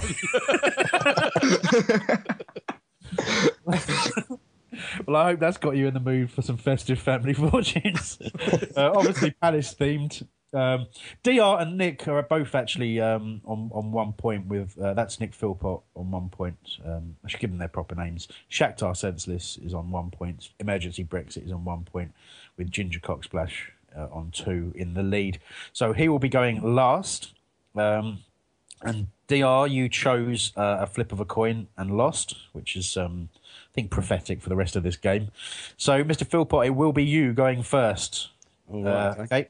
So I'll be asking you... Hold on, he lost. So therefore he's worse than Nick. So he should go first. Yeah, but the benefit is going first. So when you win the coin toss, you should be able to go first. But going first is a good thing. So I'm penalising you for doing well in the last round. He's making it. He literally is making this up as he goes along, isn't he? He is. Did I not introduce this as ill-conceived? Come on. Yeah, fair enough. You did promise in July when we were conceiving this that it was going to be called Fan Fortunes. You promised. Yeah, because the Mario's on, yeah. Oh. Fan Fortune in it. No, it's posh now. Fan Fortunes, isn't it? All right, we're quite finished. Yep. Okay, good. So I'll be asking you a series of questions, and it'll be a sort of a round robin until you get it wrong. If you get it right, you'll hear you'll hear this noise. If you get it wrong, you'll hear this noise. And that will mean, of course, that you are out and cannot answer. So technically speaking, one person continuously answer and win all the points in this round. Now, there's 3 answers. Oh, no, that's not true. I was going to say there's 3 answers to everything, but one of the questions has 4 answers that are right answers, I think, technically. No, okay. So it'll be the top 3 answers. Once the top 3 answers are gone, we will end the question and move on to the next one. Okay? So, are you ready, Philpot? It's you're up. Ready to go. I've got to do the survey bit, haven't I? We surveyed over 100,000 Palace fans or something, and we asked them, what is your favourite Palace moment ever? Top 3 answers, please. Number 1, Darren Ambrose goal. So the Darren Ambrose goal is your first selection. Do you mean against Man United? Yeah, up at Old Trafford. Favourite Palace moment ever, yeah? Yeah. You're out. I'm out already. You're out already. Obviously, you'll be back in the next round. So, DR. This is brutal for you, I think. No, maybe not. We'll see. We'll see how you get on. Yep. So, favourite Palace moment ever. Top 3, please. Playoff final. Did you say the playoff final? Yeah. Which playoff final? Can you specify, please? The most recent one against Watford.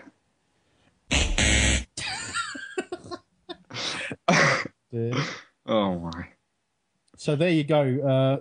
3 points on offer here, Gillard. Favourite Palace moment ever. That's favourite Palace moment ever. Beating the Weed in the playoffs. So would you clarify that that's the playoff semi-final you're referring to there against Brighton? Well, they've never got to the final, have they? So it must be. That's quite right. I just want to make sure. That is the correct answer. 2 more answers. Yes. All right, so that's favourite Palace moment ever. 2 more to find. I reckon Christian Ball. 3-3, Liverpool. Incorrect. So that's everyone done. So just 1 point scorer there, Mr. Gillard. Taking him on to 3 points. DR's got 1. Philpot's got 1. I can't believe this. The top 3. Second was the playoff semi-final against Brighton. Top FA Cup semi-final 1990. Come on. Oh yeah, 1990. I was there as well. Yeah. And third most mentioned favourite Palace moment ever was David Hopkins' goal in the playoff final. Looking to curl one in. Looking to curl one. There you go. So those were the top 3. Obviously, plenty of others mentioned, including the Sheffield Wednesday relegation battle game, Wrexham away in 1976, and staying up with a win at West Ham in 2013. So there you go.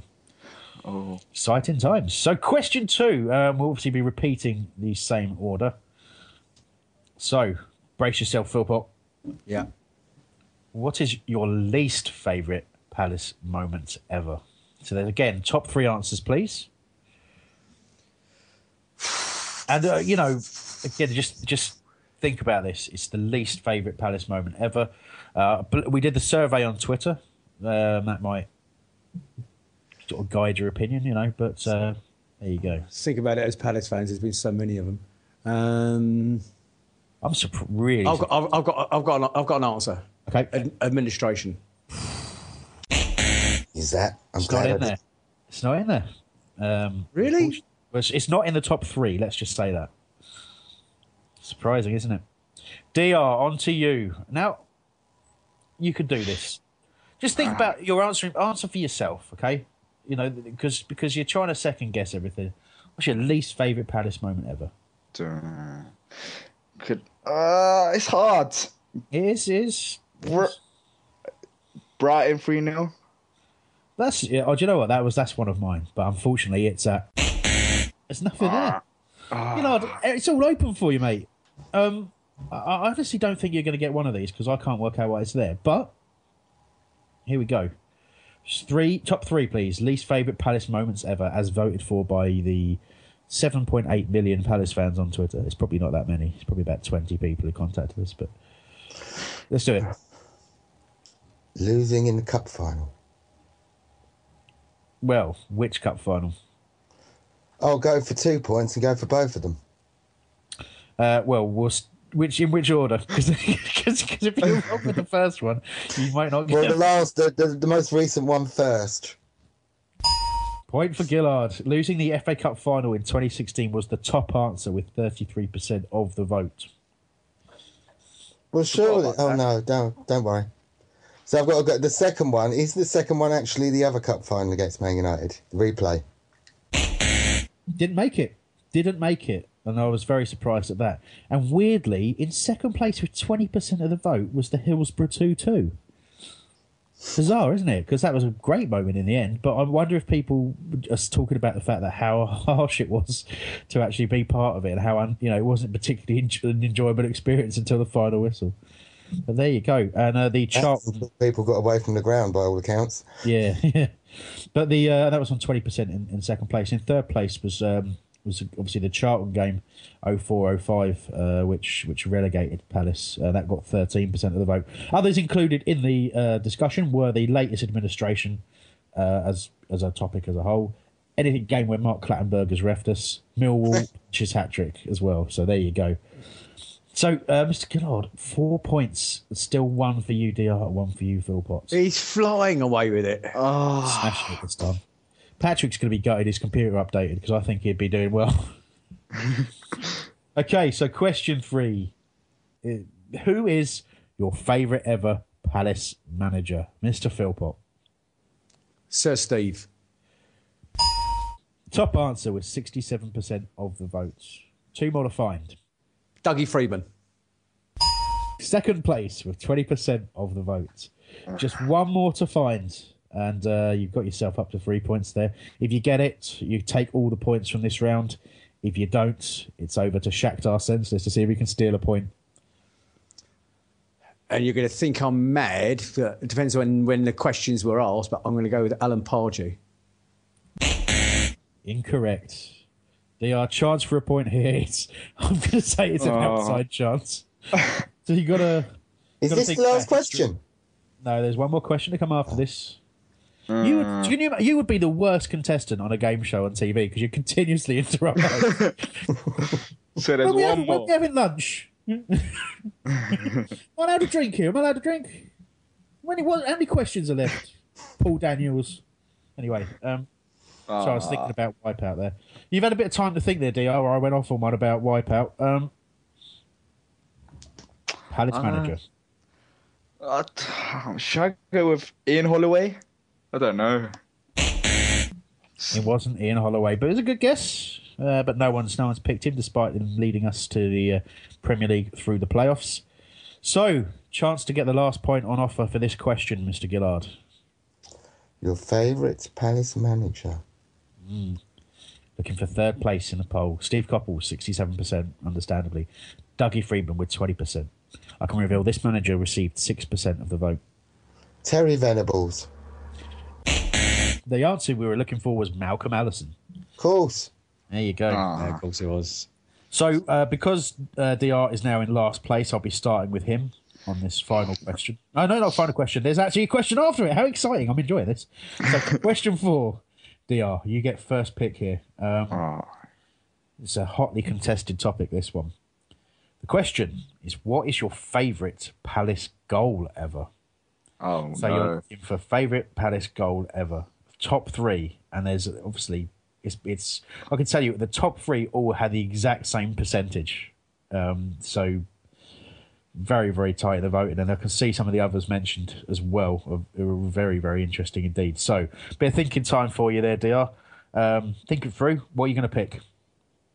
It's a hard one. I want to say Puncheon in the FA Cup final, but I don't know if I should I'll think it. Tell me what your answer is. All right, let me go punching in the FA Cup final. You're not good at this. Told you. I think it's look, it's recent, and had that gone on for us to win the cup, I think that would have been top answer by quite some distance. But didn't even get a mention so far as I can see. Mr. Philpott, you're just 1 point behind Mr. Gillard. Okay, without fear of repeating myself because I'm getting old, Darren Ambrose, Man United. That is in there. That was actually, it's either first, second, or third, depending on how you look. In the list I'm reading, it's third, but it's the same percentage as everything else. Jeff Hopkins, looking to call one in. I really should penalise you for not knowing his name. Can I do that? Can I come in and go David Hopkins? David Hopkins, sorry. David Hopkins, for my point. He got it wrong because I've got to win this. I get competitive. Hang on a minute. No. This has got to be a ping. And I've also got an answer for the third one as well. Right, so it was a ding because Mikey's ruled it. I was gonna split it half and half, but Mikey's ruled it. You get the point. Mikey's just trying to enrage me now. So you're now in the lead. So can you extend your lead, or will Gillard get it? If I'm behind him, it means I go next. Shut up. Right, and I'm going to have a go and stab in the dark. The third Dwight Gale goal, the 3-3 at Liverpool, Palace Liverpool. Wasn't there. So you've got one to find, Mr. Gillard. Favourite Palace goal ever? I think those iconic moments. Those iconic moments, like where future manager Dougie Freedman scored to keep us up that season. Can I take a stab at the answer? Can I take a stab at the answer? He won't score you a point, but you can. No, okay. It's going to be Pardew's fourth goal, 4-3 at Villa Park. No, it isn't. No. Nope. I'll tell you what it was. It was Wilfried Zaha's second against Brighton in the Brighton, yeah. The other mentions that weren't in the top three were Ian Wright in the FA Cup final and Dougie Freedman against Stockport, but they didn't make the top this survey, did it go on any social media that over 25s use?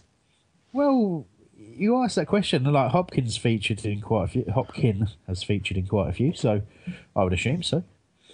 Yeah, but that's only because of that Hopkin looking to curl one that sticks in people's mind. There you go. That is how it goes. So now we have Nick Philpott in the lead with 5 points.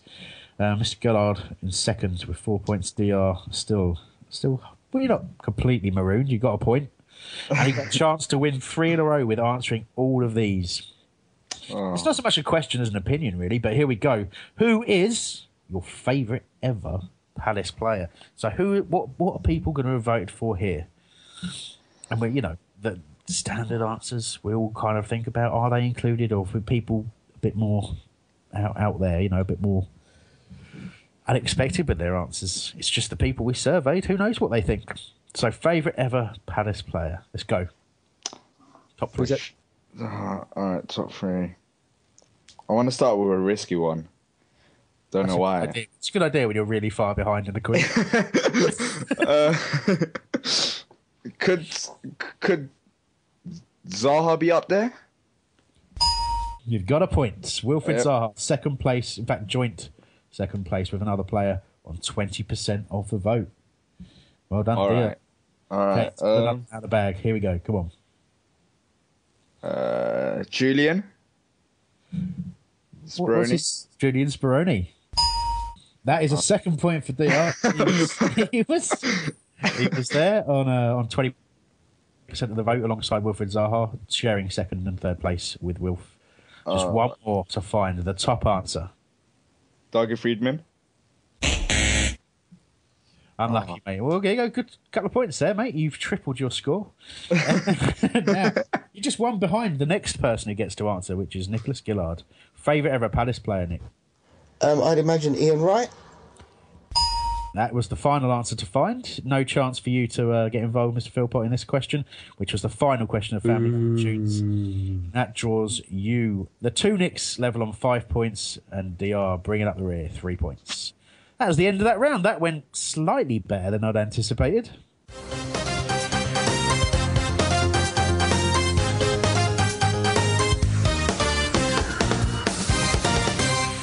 Okay, it's time for part 3, Premier League trivia, and we are joined by Patrick O'Connor. Now, Patrick has decided that he didn't need to do the first 2 rounds of the quiz. He's so good at quizzes that he can win by playing only 1 round. Exactly. So, hello. Yeah, hello. Great to have you on board. We're going to pick you a quiz name. They've been quite offensive so far. DR is known as Shakhtar Senseless. Nick Gillard is known as, I'm just going to abbreviate it to Ginger Cocksplash. And Nick Philpott is known as Emergency Brexit. So there you go. You're going to be picking your quiz name and let us know what it is. In dog beers, we've only had 1. That's, yeah, I get that. That's like dog years is like 7 dog years to 1 year. Okay. So it's good for a pub quiz team name, not so much for an individual person. But there you go. So I'm just going to call you Dog Beers. No problem. Which is fine. It's just normal. So what we'll be doing in this, you'll have 30 seconds to send an answer directly to Mikey after I've asked a question. The timer will start immediately as I've finished giving you the options of the answer. Okay? 1 point per correct answer. Are we ready, gentlemen? Just say yes collectively, it'd be good. Yes, collectively, if you could. It's always one, isn't there? And it's always I've watched Airplane too many times, mate. Sorry. Okay, question number 1 of part 3, Premier League trivia. Bournemouth are one of 3 clubs to be promoted to the Premier League, but never relegated from it. Can you name the other 2? 1 point per correct answer. Just to run through that question again, sending these answers to Michael directly. Bournemouth are one of 3 clubs to be promoted to the Premier League, but never relegated from it. Can you name the other 2? And that's 1 point per correct answer. You've got about 6 seconds left. There it is, done. So, hopefully you've got some answers over to Mikey. We'll be reviewing those later on. See how you did. Question number 2. How many different nationalities have scored Premier League goals? And the answer is insane, I'll be honest with you. So, 30 seconds to answer this. And that's directly to Mikey. So, how many different nationalities have scored Premier League goals? I didn't even think there were this many countries, I'll be completely honest with you. It's a big number. So there's a little bit of guidance in there for you. There was a question like this on Pointless the other day. Is there? Name a country that somebody from the Premier League has scored. Okay. 96 of them. I'll give you a little clue. Oh, Jesus Christ, what did I just say? Right, it's all right. We stopped anyway. 30 seconds. Hopefully, I actually said the answer, which hopefully Mikey can edit out. After the 30 seconds had passed, though. Edit it out, Mikey. Otherwise, I look really stupid. DR's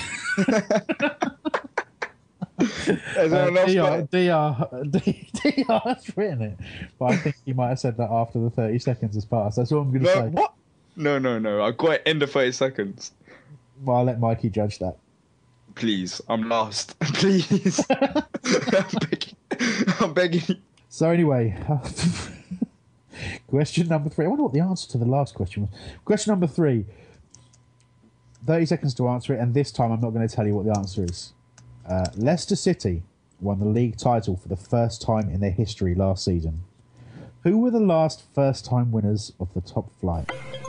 So that's last first-time winners of the top flight. Bearing in mind this is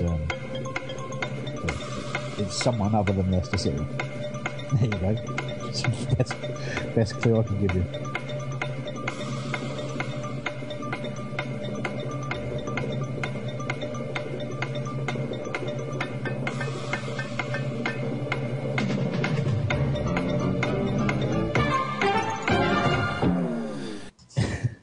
Bromley. Well, your 30 seconds are up. I hope you got your answers over to Mikey. Be reviewing that in just a moment. Bromley haven't won the league. Barrow have. We're on question 4. Question 5 will be the last question in the quiz. So, Premier League trivia. We ready? Question number 4. 30 seconds will start as soon as I finished answering it. Which of these managers hasn't played for and managed the same club? Roberto Di Matteo, Gareth Southgate, Gustavo Poyet, Tim Sherwood. So you're looking for which of those 4 named managers has not played for and managed the same club. So Roberto Di Matteo, Gareth Southgate, Gustavo Poyet and Tim Sherwood. Run those through in your mind. Say it again, please. Just 2 seconds. Di Matteo, Gareth Southgate, Gus Poyet, Tim Sherwood. Haven't played for and managed. 3, 2, 1. Time's up. Hope you got your answers in there. It's getting very exciting. Well, maybe not for you at home, but it's getting very exciting for me. I have a complaint now. Yeah? As I wasn't at the beginning, I didn't know where to put my answers in, so I went in like 3 different places. Am I getting penalised for that? I believe Mikey has coped with that. He's good. Cheer. All right, thank you. Don't worry too much. Favoritism. Not having it. Yellow card. Unbelievable, Jeff. So, final question of the quiz. It's an interesting one. Now, bear in mind we're talking Premier League trivia here. So, who was the first keeper to save a penalty in the Premier League? Which obviously began in the 90s. Was it 92? Premier League? I think it's something like that anyway. 94 maybe. Anyway, the first goalkeeper to save a penalty in the Premier League. Good question. I reckon Terence wrote that one because he's a goalkeeper and he loves goalkeepers. He's a huge fan of our current goalkeeper, just like Patrick is. And he's what was the question again? Sorry. Don't worry about listening to it. Who was the first keeper to save a penalty in the Premier League? I'm gone yet. I can't do it. So, there we go. That's the end of a very, very tense quiz. You know, I may have given the answer to one of those questions away. I may not have done. just by sort of saying words that I was supposed to be thinking. Can I ask a question? Yeah, of course you can, mate. As we can't seem to sack our manager, is there any chance we could sack the quizmaster? Hey, it's a difficult job. You know, someone's got to do it. And the manager up. bit. Yeah, both. So anyway, let's go through those. Let's go through your answers to Premier League trivia. And okay, let me have a quick look here. So the question here was: Bournemouth are one of 3 clubs that were promoted to the Premier League. So they were promoted into the Premier League, but never relegated from it. So can you name the other 2? So, DR, can you remember the time that Arsenal or Man United were promoted to the Premier League? No, I didn't hear that. I thought you said Premiership that hasn't been relegated. Should have been listening. Stuff, isn't it? So, Mr. Philpott as well. You've can you remember the time that Everton or Arsenal were promoted to the Premier League? Yeah, I think like they are. We might have got the gist of the question slightly wrong. I think the trick to this is listen to the bloody question, you pillow. Yeah, exactly. I worked really hard to keep repeating that it was Premier League trivia and emphasising certain words to help you out there. But there we go. You did your best shot. Patrick, you've come into the quiz at a late date. And I'm pleased to tell you that although Southampton is an incorrect answer, they have been relegated from the Premier League as well as promoted from the Premier League. Swansea is indeed correct. Yeah. Thank you. Congratulations, Patrick. A point for you there. And Nicholas Gillard. Would you like to tell us the other answer? You got Swansea. Stoke. It was indeed Stoke City. 3 clubs promoted to the Premier League and never relegated from it are Bournemouth, Stoke City and Swansea. What about Man City? When did they get relegated? No, they've been relegated. I'm sure of that. Well, because they rose up from Division 3-ish, didn't they? Well, when they got relegated, it was the Premier League. But not the Premier League, right? Really? Oh. Yeah. It was a longer time frame than that. Their demise. Good answer, boys. Well done. Yeah, well done. Good stuff. That's so the points after question 1 are DR's got 3. You've got 5, Mr. Philpott. Patrick, you're there on a point with Swansea was in your answer there. Mikey hasn't updated it to say a point, but you have got a point, I promise you. And Nicholas Gillard, 7 points in the lead, 2 points ahead of your nearest challenger. How will it end? I got so excited I dropped my microphone there. Question number 2. How many different nationalities have scored Premier League goals? Let's just go through. So, Nick Gillard. 377. Now, I'm sure there aren't quite that many. Was meant to be 177, but I'll go with my first answer, unlike Nick Philpott. Oi. Fair enough. Unfortunately, you are incorrect with both 377 and 177. I think some of the countries that have had to have had scorers in the Premier League, if it was that. Oh, dear.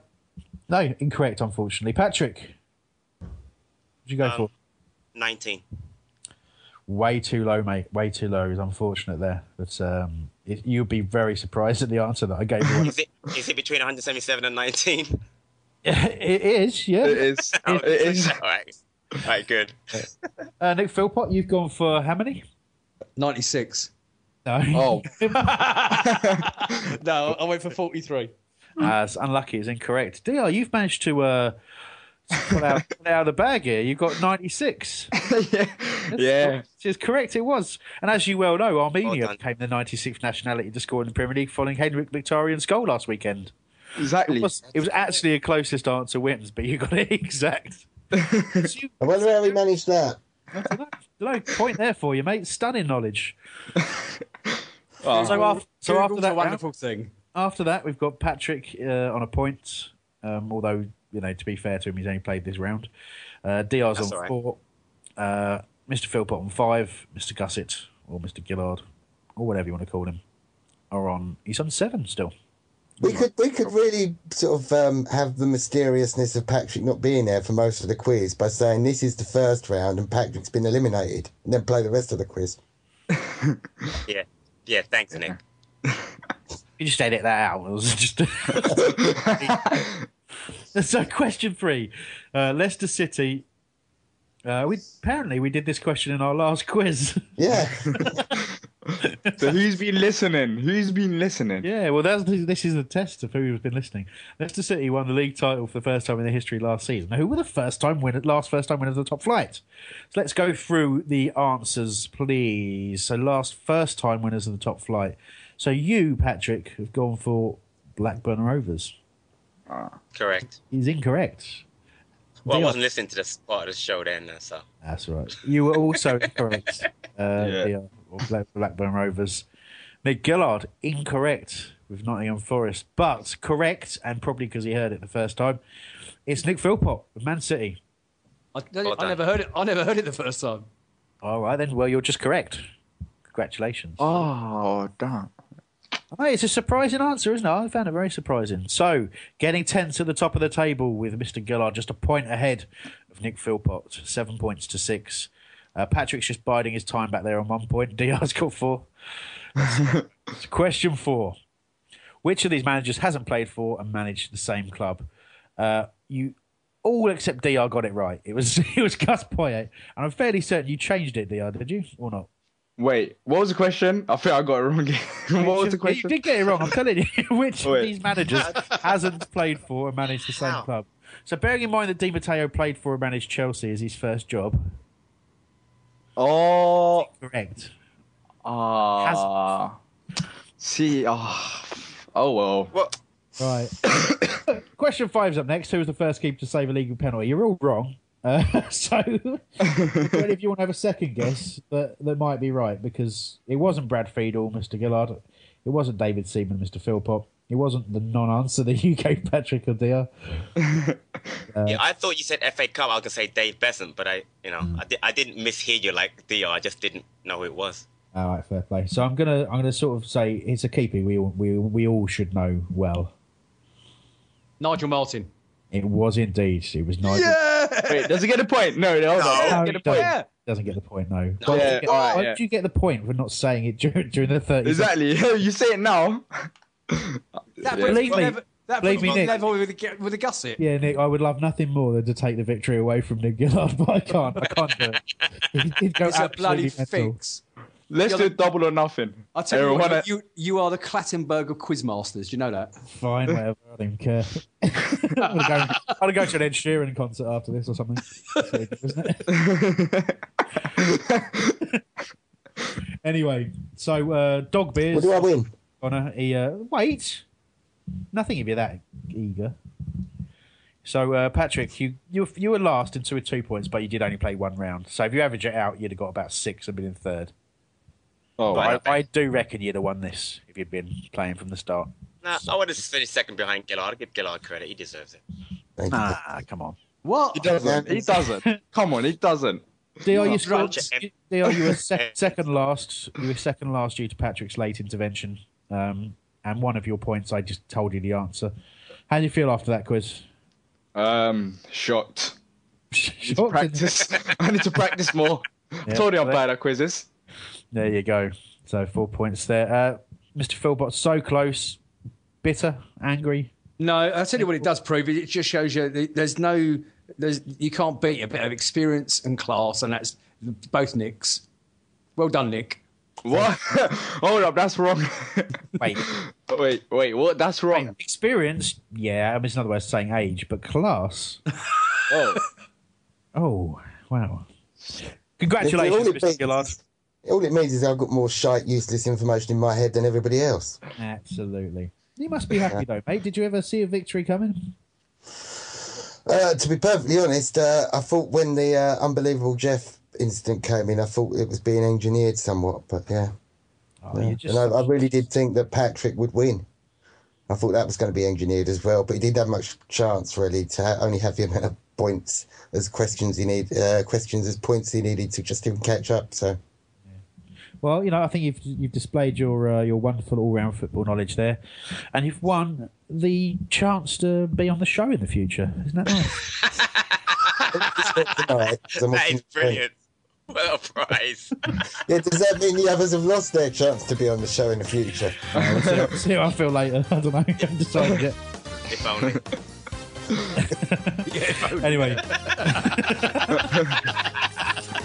As I tell everyone, we're stuck doing this now. We can never stop. We can never stop ever. Let's do another round. We're not in the pub, dear. Yeah, I can't go in the pub yet. Right, that's your lot. Quiz time has ended. Okay, thanks for listening. Much appreciated. Obviously, thank you for being involved in listening to the show for the entire of 2016. On behalf of myself and everyone at Hull Radio, I'd like to say have a very, very happy Christmas and a delightful New Year. We won't be back with a live show until the 4th, I believe. There'll be a preview show ahead of the next game. But not just that. More than likely, we'll be dropping a podcast sort of about halfway through the period we're off to review a couple of the games as well. I've got DR and I've got Patrick and I've got Nick with me. Gents, any Christmas messages for the listeners? Start with you, Mr. Philbot. Yeah, listen, have a peaceful, happy, and let's hope for a few points Christmas, everybody. Merry Christmas from me. Patrick? Yeah, I want to wish everybody a Merry Christmas. It's been a tough 2016. Let's hope for a better 2017 for everyone, including Palace. Yeah, DR, how about this last word for you? I'm in such a spirit of the season. I'm being very giving. Here you go. Merry Christmas, everyone, and hope you have a wonderful New Year. And let's all stick by each other, and let's not do ridiculous stuff. And see you all soon next year up the Palace. I do want to leave it there, but stick by each other. Does that include Alan Pardew? Oh, you'll find out. Dun, dun, dun. Cheers all. See ya. Bye. Let's talk about the next generation of fantasy football at FanDuel. You select a team of Premier League players for a single day's fixtures. That means you're not locked in for the whole season. You can play, watch, and win in one day. When your players nail it on the pitch, you rack up points and jump up the real money leaderboard. FanDuel's scoring system uses Opta stats to reflect every player's true on-field contribution. So, outscore your opponents and win cash for your football expertise. Every Premier League match day with FanDuel. And just for Homesdale Radio listeners, we've got an extra special offer right now. When you sign up, use the promo code PALACE. That means if you don't... It's the 90th minute. All your mates around. You've got your McNugget share boxes ready to go. Your mate's already got booked for double dipping, and you steal the last nugget, snatching all 3 points. Perfect. Order McDelivery now on the McDonald's app. You in? At participating restaurants, 18 plus, serving times, delivery fee and terms apply. See mcdonalds.com. And there it is, that's as good as it gets on this stage. Nissan Townstar EV strikes again. It's an unstoppable van, unstoppable. Just fantastic. You can actually see the ProPilot technology in action. Effortless parallel parking. It moves with all the confidence that comes with a 5-year warranty. And with a bench full of all-star van experts, there's real strength in depth here. That's all-star quality. Search Nissan Townstar EV and visit your local all-star van centre to see for yourself. Terms and conditions apply. 5 years or 100,000 miles, whichever comes first. ProPilot is an advanced driver assist technology. Driver's responsibility to stay alert, drive safely, and control vehicle at all times. Don't make money in your first contest, FanDuel will refund your entry fee up to £10. So go to fanduel.co.uk and use the promo code PALACE to grab the offer now. What are you waiting for?